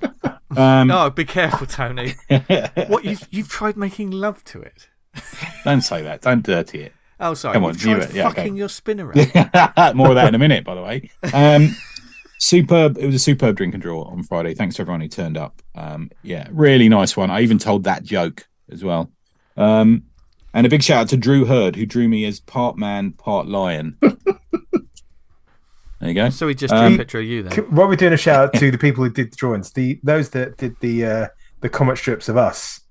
Oh God, I was about to say that. That's my next one. Go on then. Fucking made me laugh. No, go on. So it's thanks to Andrew Hempel, Dave Hingley, and Kieran Squires and Aaron who organised it. Of people, what we've seen so far, they've done I think it was to sort of celebrate the 400th, wasn't it? Yes. Is that right? Yeah. Yeah.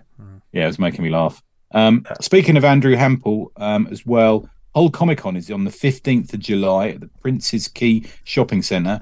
Andrew Hempel is offering free tables to small press people at that convention. Hey, there you go. So he's flying the flag for small press. I know Andrew's a listener and he's a good geezer to go for a pint with because I did in Brillington. If you contact him at Skaro Media, Skaro, Skaro Media at hotmail.com, you can inquire about getting a table at it. And it's an event, of course, that does have, someone from Doctor Who, someone from Star Wars, this sort of thing at it. But he's also trying to get small press comics in there. And at Brillington, there was a long row of us, so we had a blast chatting and selling comics and talking to the public. And a lot of people are turning up who wouldn't normally see actual comics at a comic convention. Do you know what I mean? It's that sort of cosplay event. But he's doing the right thing there, man. I'll make him right around it. And he's a good egg as well. And he was on, I think as I met him, he was on the radio promoting it.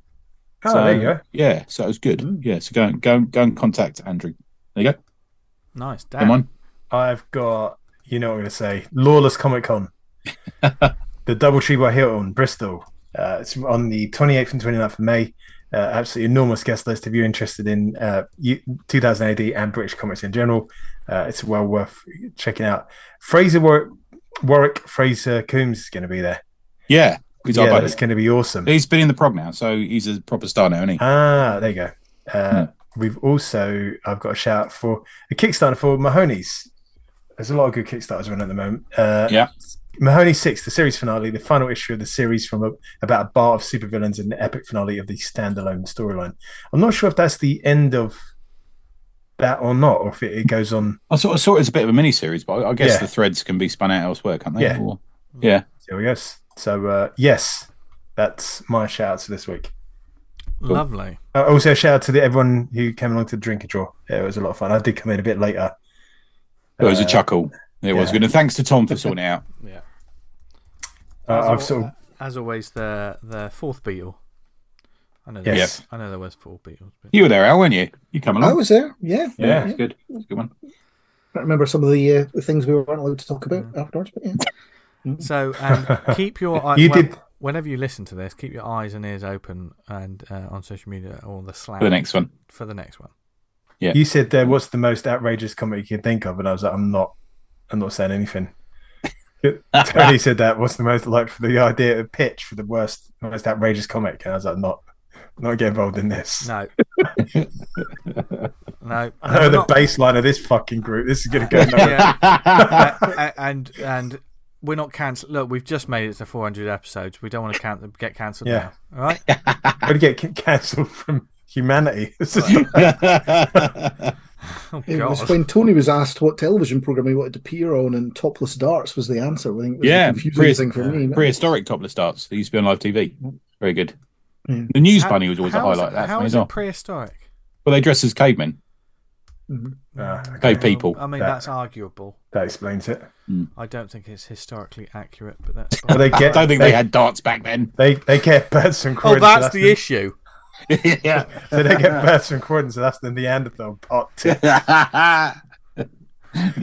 Croydon Box Park. Bringing it back, can I give a quick shout out? Yes, you can. Shout out to John Price, who basically, if you've ran a Kickstarter as a UK artist or creator over the last few years, there's a very, very high chance that John has backed you and therefore has put some money in your back pocket. Oh, cool. You'll know him on Twitter as either Mr. Happy Go Lucky or at Caladorm.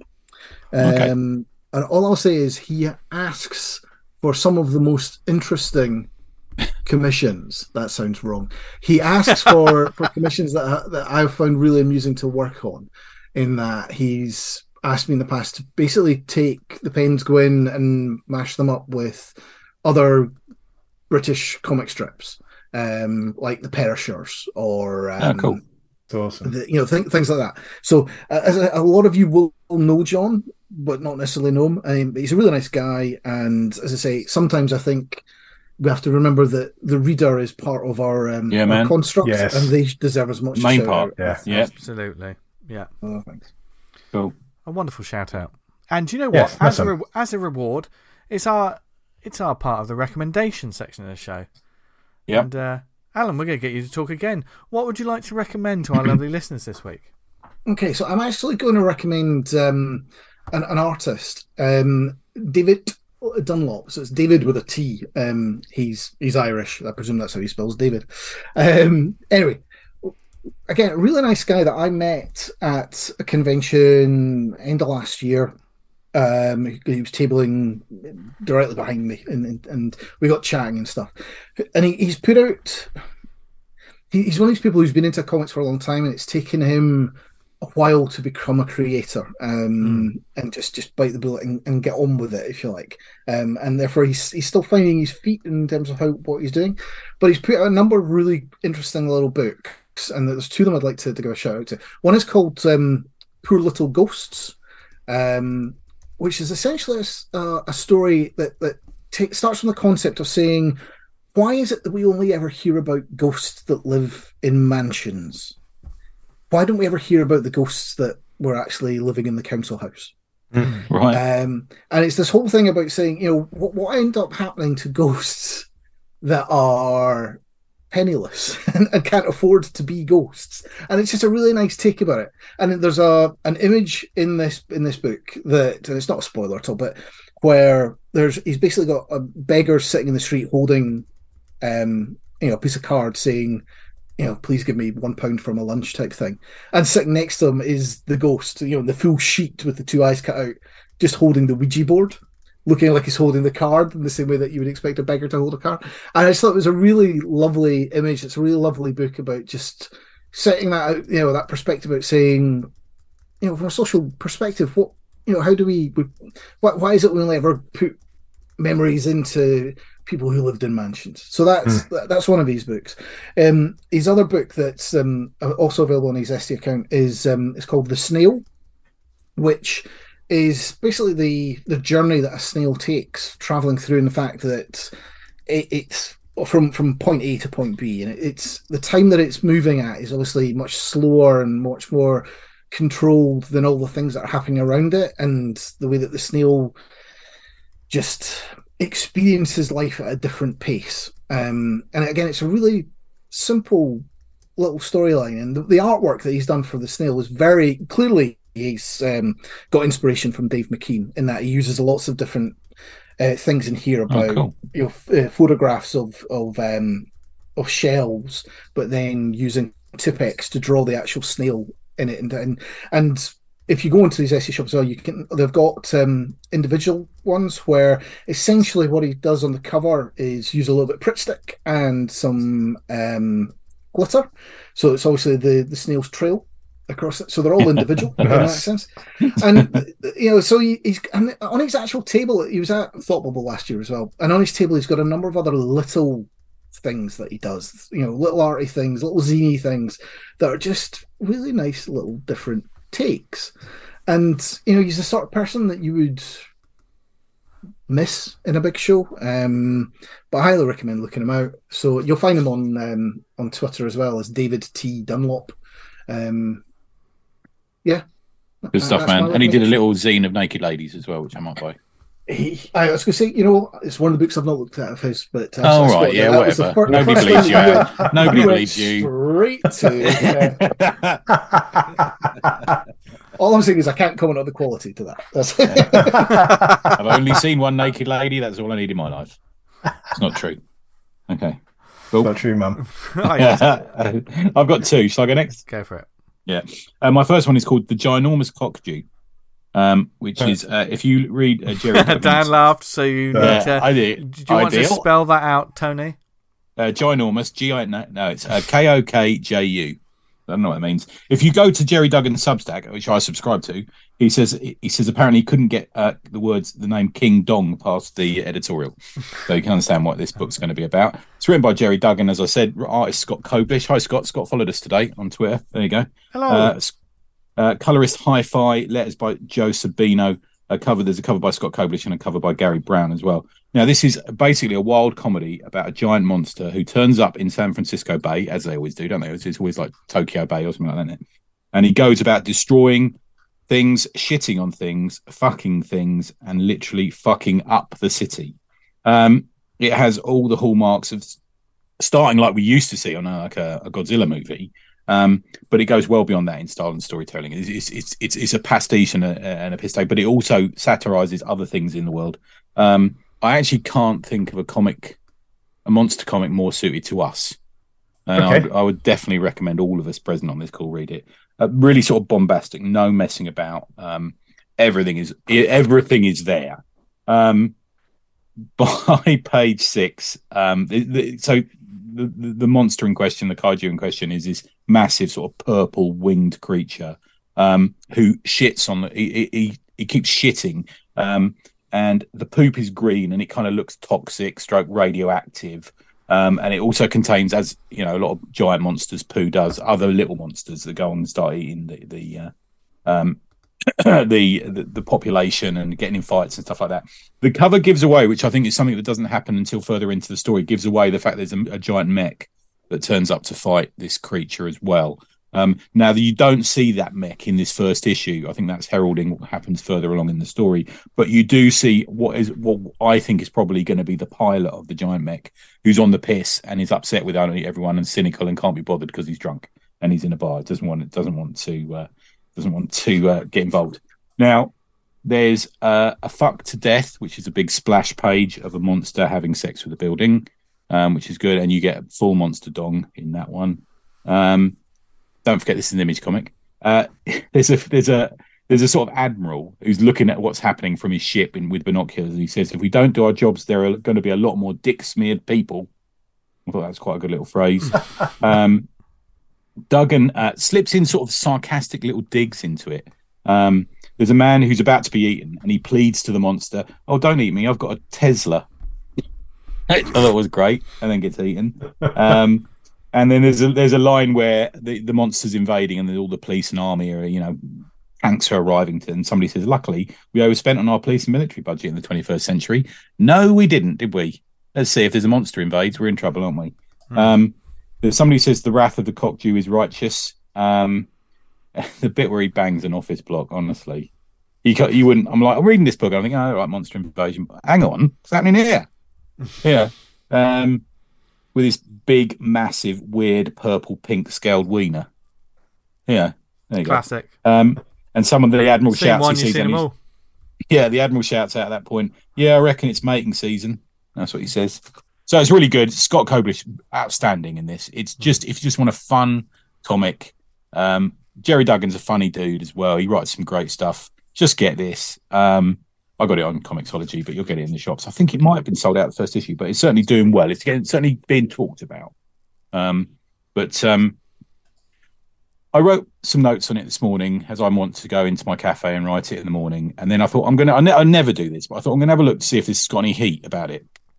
I thought it was really good. I thought it'd be nice to see if this is getting some press, So I went and had a look, Googled it, and every single review site may as well be a fucking cut and paste.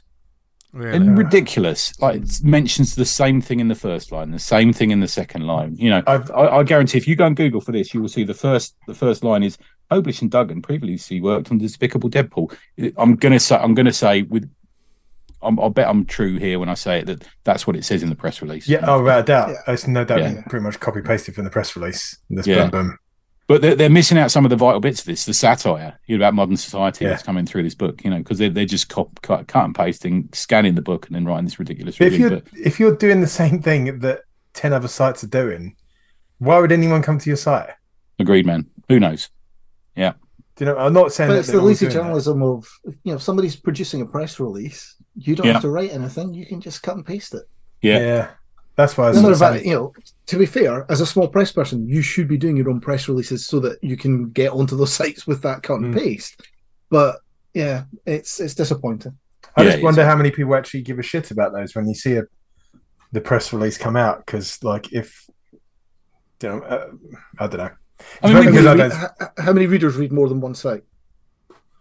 Yeah, maybe. Yeah, I mean, me and Dan are going to talk about a comic in a minute that came through to the Awesome Comics pod, and I read the comic first. I always make a point of reading the comic first, making a couple of notes, what I think is about, the bits I liked, stuff like that. And then I'll go and read the press release because usually I only read it to say, so I can work out who the company is, who drew it, what the origins of the story were. Is it going to be a continuing series? Nothing to do with the contents of the comic. That's what I'm looking for, is the little factual bits, really. If we're going to recommend something, it's got to mean something to us as well.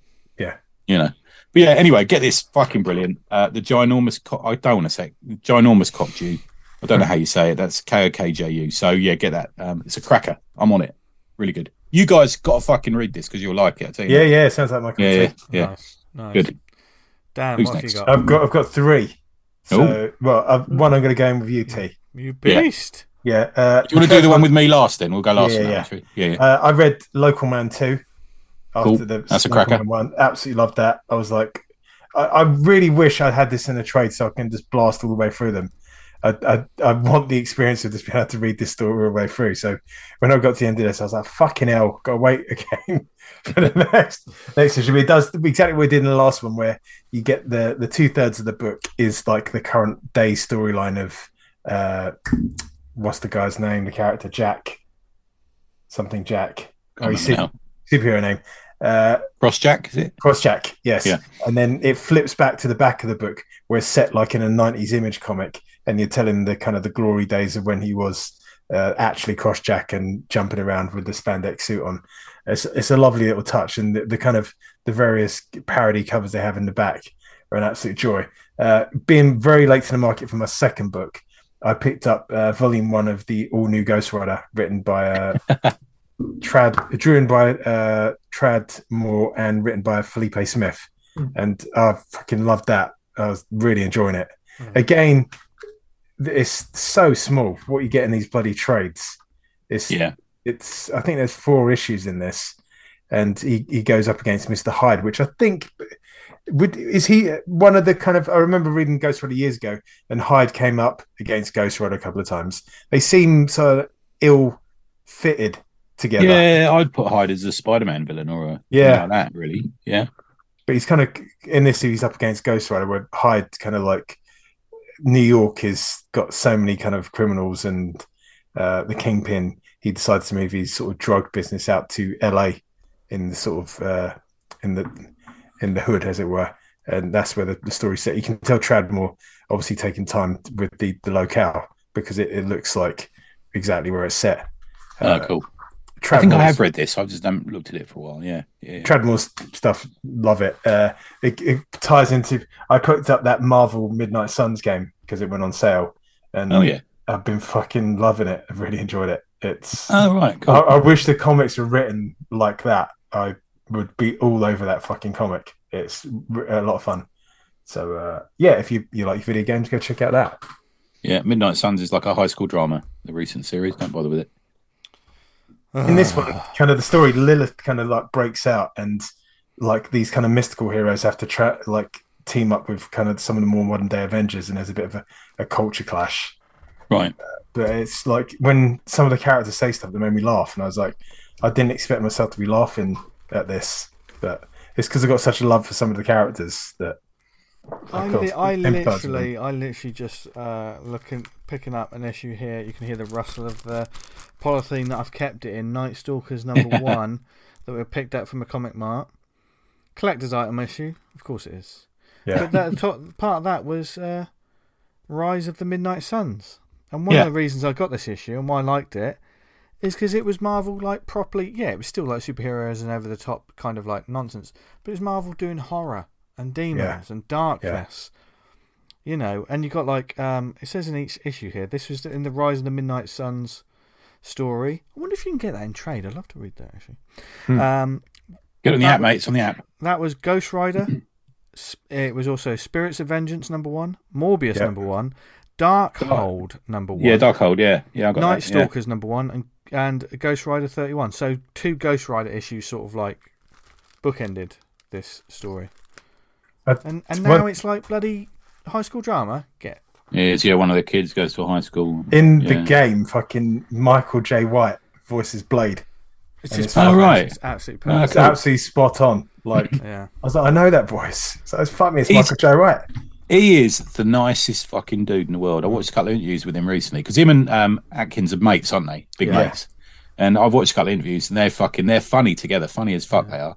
Did you also see that the Blade costume? Someone actually made that, and there's pictures of him in it. Really? Oh, are they? As Blade, which is just fucking awesome. Speaking of which, how much is Scott Adkins living the high life now after being in? He's doing well. Oh man, dude! I love John Wick, but when I saw him, I chuckled and then said to Joe afterwards, "I've spoken to him." Yeah, he's our mate. I say, if you're looking for a good Michael J. White martial art film, Blood and Bone. Blood and Bone. Oh man, what a fucking good. movie! That scene in the toilet in the prison. Fucking hell. So good, so good. Anyway, where were we? You got one more that you're going to double team. Oh yeah, well, you go first, Ov. You have yours. Okay. I'll jump in with one I picked up this week. I kind of got 2. I'm just and I'll do my minor shout out. It's kind of more of a shout out rather than a recommendation. Really, my second one, but my first one is from the. Oh, hang on, I just got to make sure I get the creative team up. Script by John Allison. Art by Max I know Sarin. what this is going to be. Max Sarin. Colours by Sammy Boras and letters by Jim Campbell. So right there are two guests who've been on the show. Yeah, two people hardworking people from the small press scene, and this. I knew you'd read this as soon as I saw it. I thought, right, you're definitely going to read this. The Great British Bump Off. This is from Dark Horse Comics. Yeah, but there are. I knew as soon as I picked it. I thought, what's Tony going to say about the cover? And this is it's exactly what you imagine it is. This is an Agatha Christie style. It's basically a murder mystery set. Kind of. The shorthand is if someone got murdered in the Great British Bake Off. It's an English. You just read this because you appeared on Bake Off a couple of weeks back. Yeah. Oh, good point. Yeah. Don't make he don't like that. Don't make me mute you, you fuck. I don't care if you're a guest. I'll kick you right off this fucking Zoom call into space. Didn't touch a nerve. That's fine. I'm sorry, Al. I'm sorry, Al. I'm just bitter that they haven't paid me for the appearance. Anyway, so this is basically it's the creative team from Giant Days. So I know there's a lot of people like Max Sarin was the artist for Giant Days, and Campbell lettered Giant Days, wasn't he? Yeah. And I don't know whether Sammy Boras coloured any of the later ones, but certainly what an absolutely amazing job she's done colouring this. Basically, it is about a sort of amateur baker called Shauna Wickle. And she joins this sort of British baking competition that's on telly. And her goal is to delight the judges, charm the nation, and make a few friends along the way. But when a fellow contestant is poisoned, it falls to her to apprehend the culprit while avoiding premature elimination from the UK bakery tent and being the poisoner's next victim.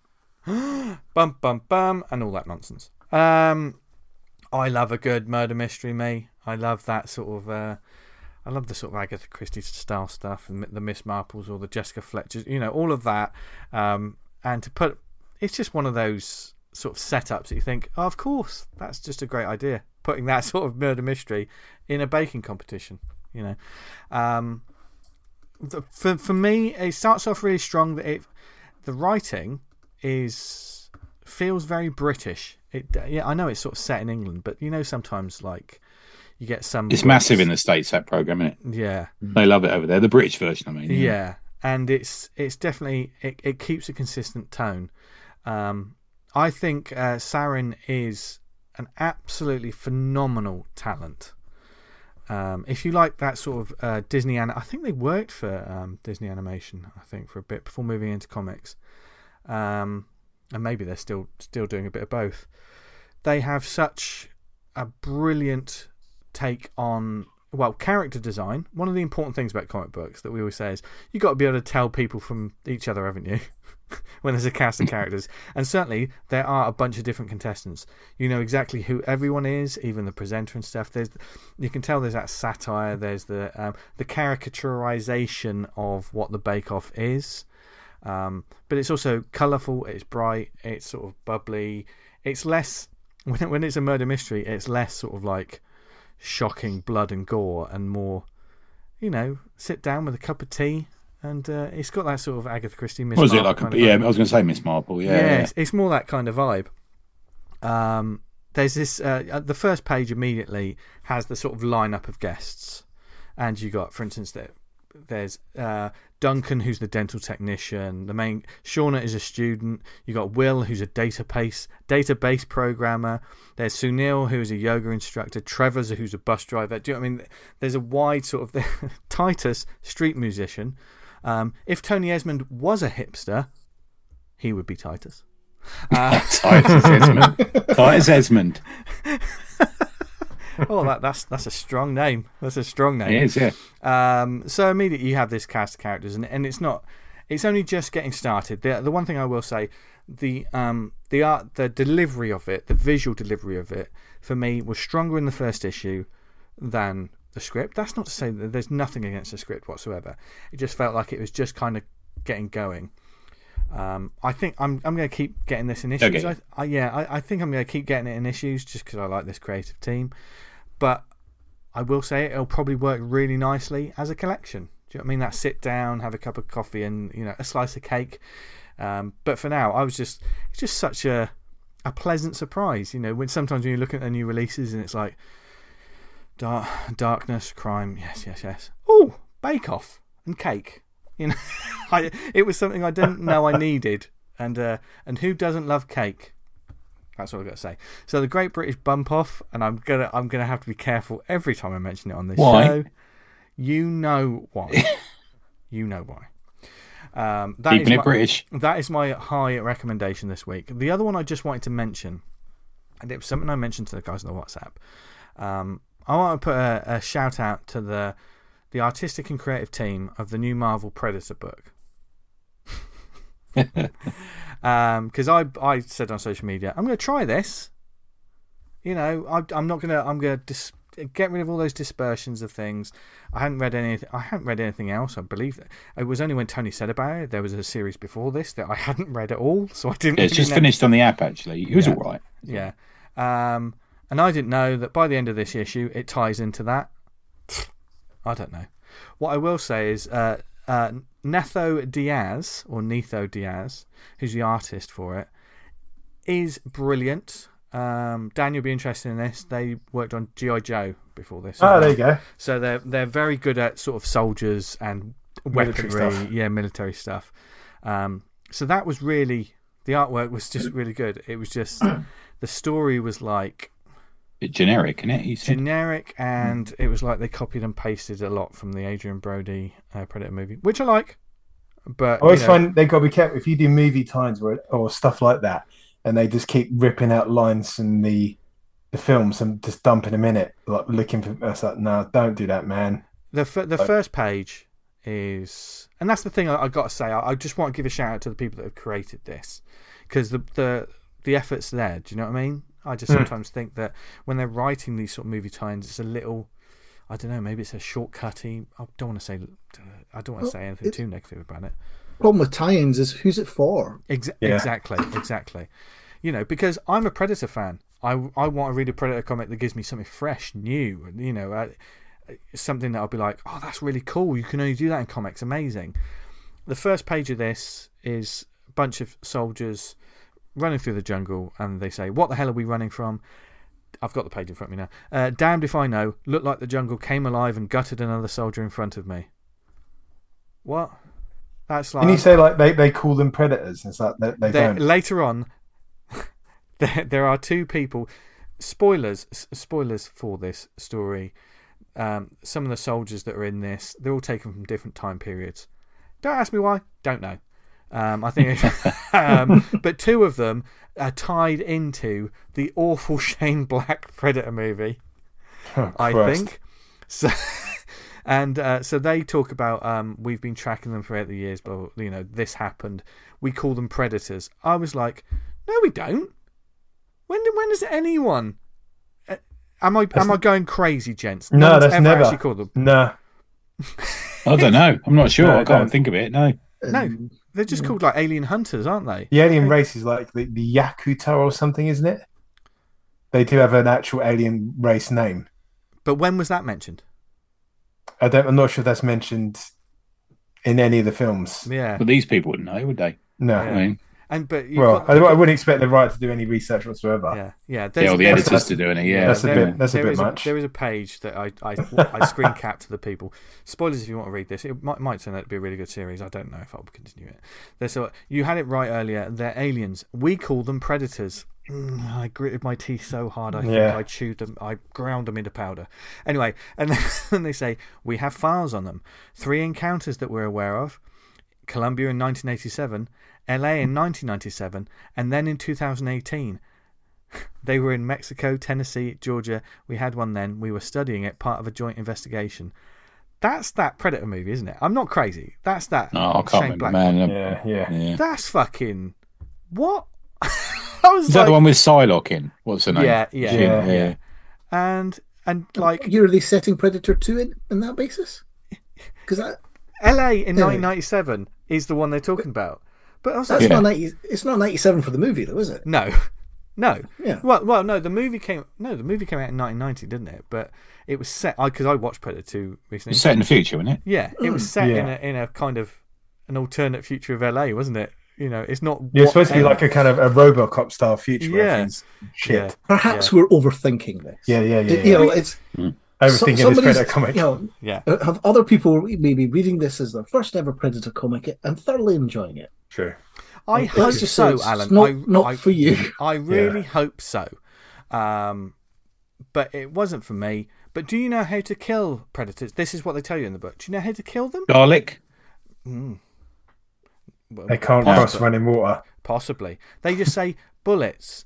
Lots and lots of bullets. And a metric shit ton of luck.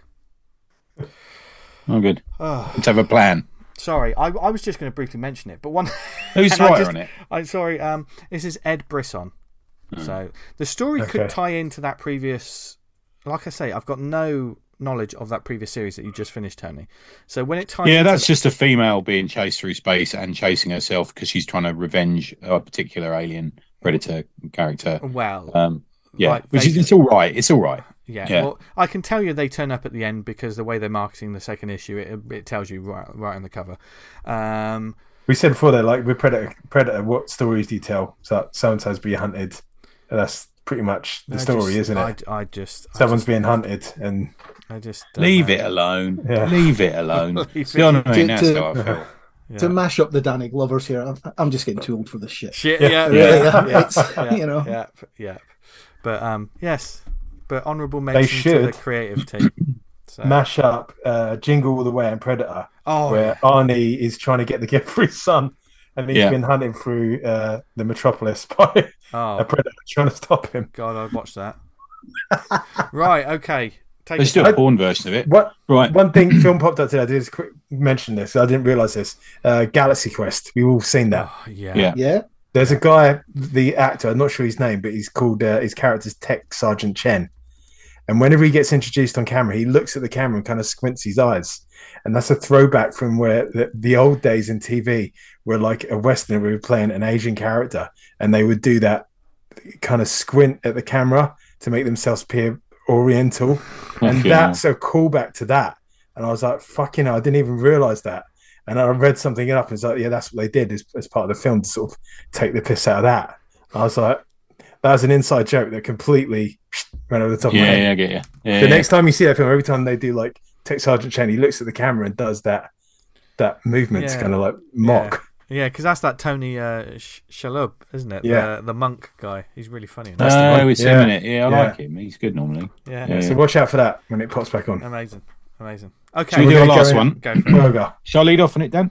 Yeah. So it's Burger, Nothing But Cheap Meat, written by Ben Carey, art by Gorklum, who is a lady from Russia. It's produced by Running Ground Comics, and I'm going to read the little blurb from the back of it. Fever Dream. Can I just say this cover is one of the most arresting covers I've seen this year? Yeah. It's like a cover with sort of tumours growing out of a bloke's face, isn't it? Yeah, like a Junji Ito piece. It is nice. Yeah, you can see there's an influence there. We had a little chat about that. Yeah, I definitely think that's an influence. Fever Dream, tumour-induced hallucination, extraterrestrial mind control. Well, once you swallow that shit down, it looks the same.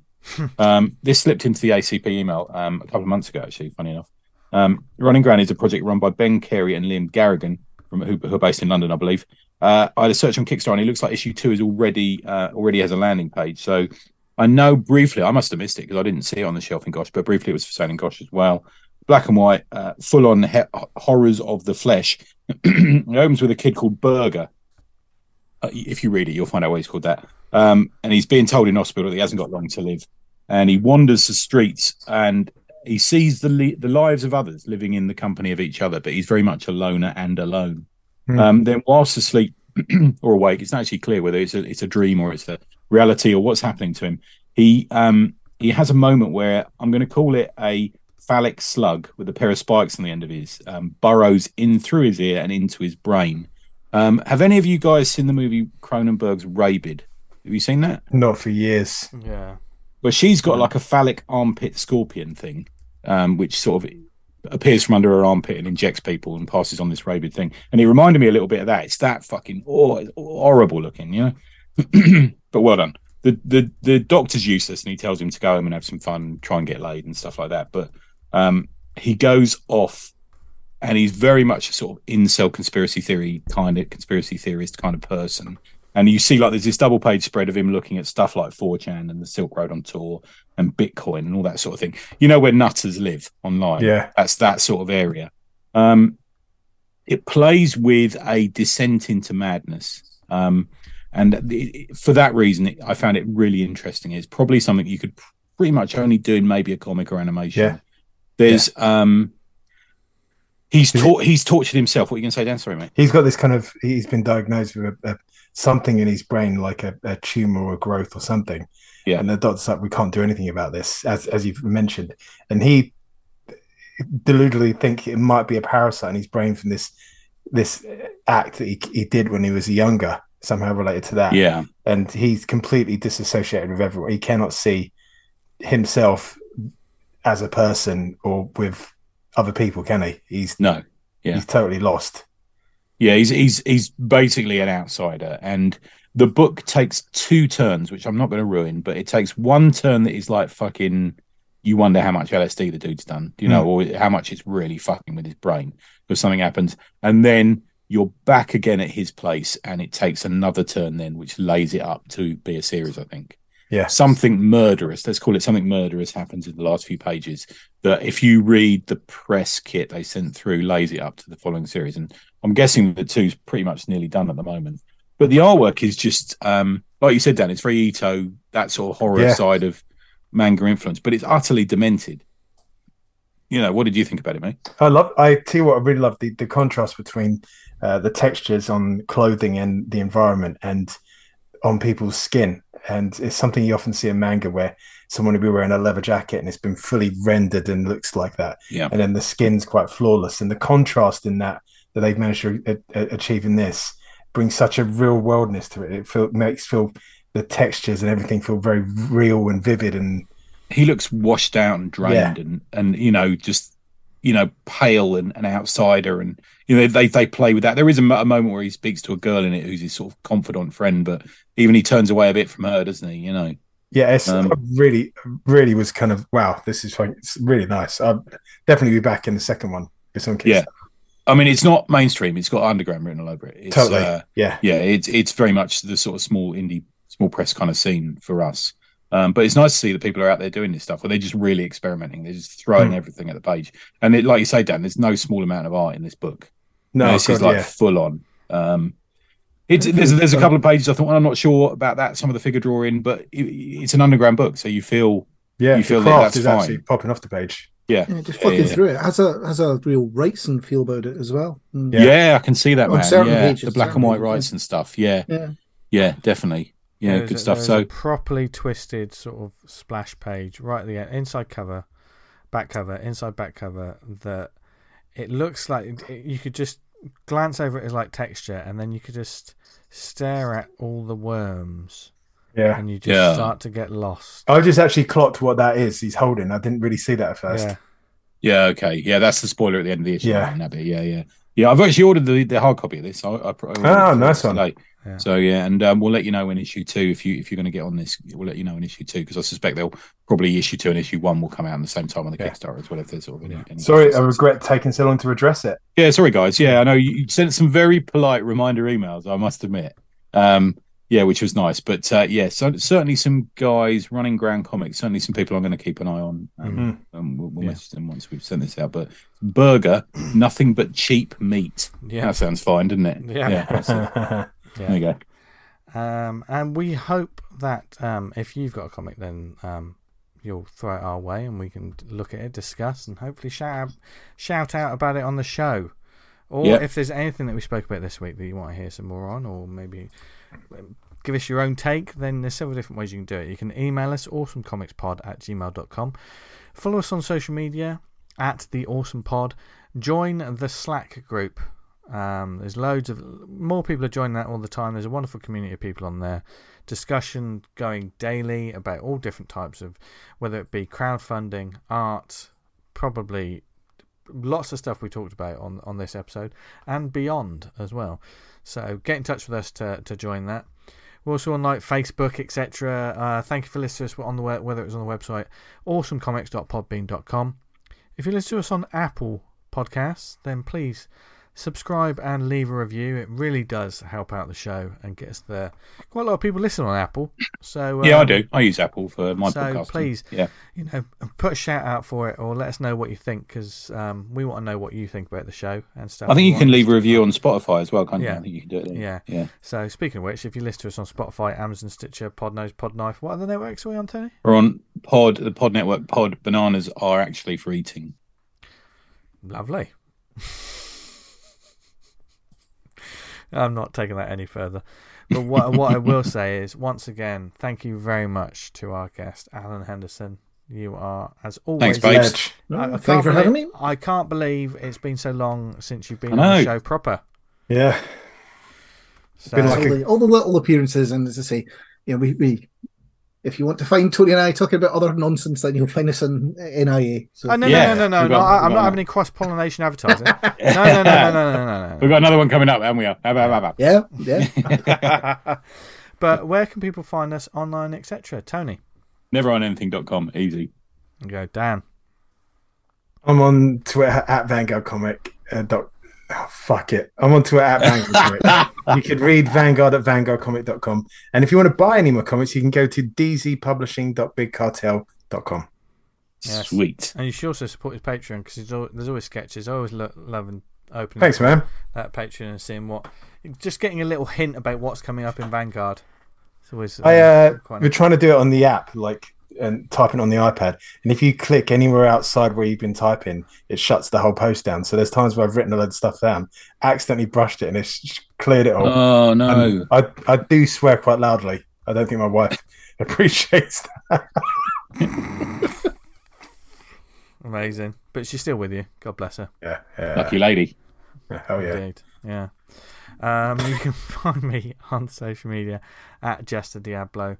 And on my YouTube channel, we've started another actual play show. So put a link in the show notes. Follow me on social media. I'll be ranting about that as well. Is that for Safe Space? Yeah, that's Safe Space. Yes, the Mothership RPG actual play. Yeah, I was going to say Mothership, but it's Safe Space is the series. Mothership is the game. Yes. System. Yes. And it's great fun. This one's a little more colonial marines than the regular series. The things come to an end. The original story. The first season has finished, but season 2 is on its way. Nice. Might be a marine in it. You can be marina. Well, it's only 3. Aquamarina. Aquamarina. Is the second one tie into the first? I'd do it. I don't want to give away too much away. Okay. Oh, okay. Yeah, but my family used to tease me mercilessly about fancying Marina. Aquamarina. Yeah, that's quite a deep cut. I'd do it, definitely. But she was a puppet, and she didn't talk. Although Stingray was my favourite of all the series. Didn't talk. Had the I'm just leaving that, Tony, because I'm just going to let you dig your own ditch there. That intro sequence to Stingray was an absolute banger. Absolute banger. Yeah, best, it was, yeah. Best theme tune as well. Wasn't that the bloke who did Avenues and Alleyways? That bloke? I don't know. Was it him? I don't know. It sounds like a James Blunt album. So anyway. Can you imagine telling someone one of the big things about the intro was it was in black and white and went to colour? And they're like, what the fuck are you talking about? It's like, yeah, not all TV programs used to be in colour. Yeah. I knew a bloke once and his middle name was Stingray. Generally, that's two. Amazing. How cool is that? Yeah. Good. Alan, where can people find you online? And is your middle name Stingray?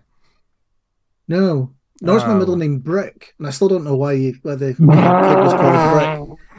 Anyway. Never tell that joke. That would need to be a safe space. I never did that one. Yeah. So if you want to find me online, just search for Penned Guin on any form of social media.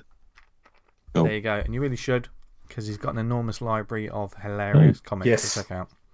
I said library, Tony. Don't bring Ginormous. Don't.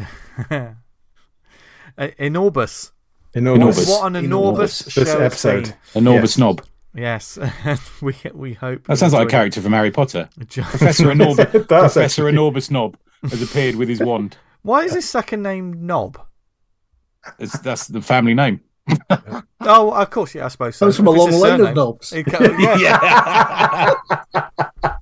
Just, what a family tree. My father was a knob. My grandfather was a knob. My mum was a knob. Yeah.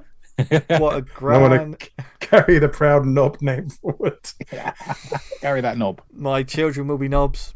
Anyway, this is a highbrow show, so thank you very much for listening. Join us next week for more fantastic comic chatter, and who knows, you might also learn something next week as well. Apart from the whole, don't listen to what the host normally talk about, because it's just absolutely nonsense by the time just a guest. We've got an interesting one again next week, haven't we? Another one. Yeah, so it's going to be well worth checking out.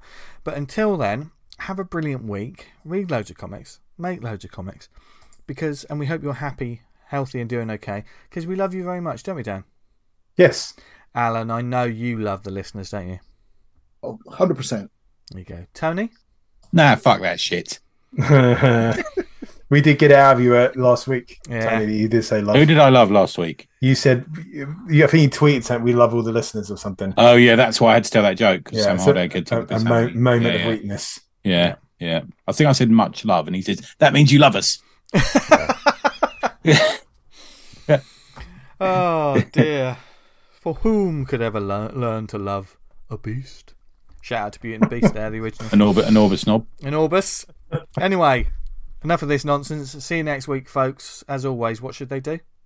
Stay awesome. That's pretty good this week. Perfect. Yeah, Perfect. Yeah, Alan, you're bringing the quality control up, and I'm here for it, girlfriend. Comedy's all about timing. Yeah. What? Bye, everyone. Bye. See you later.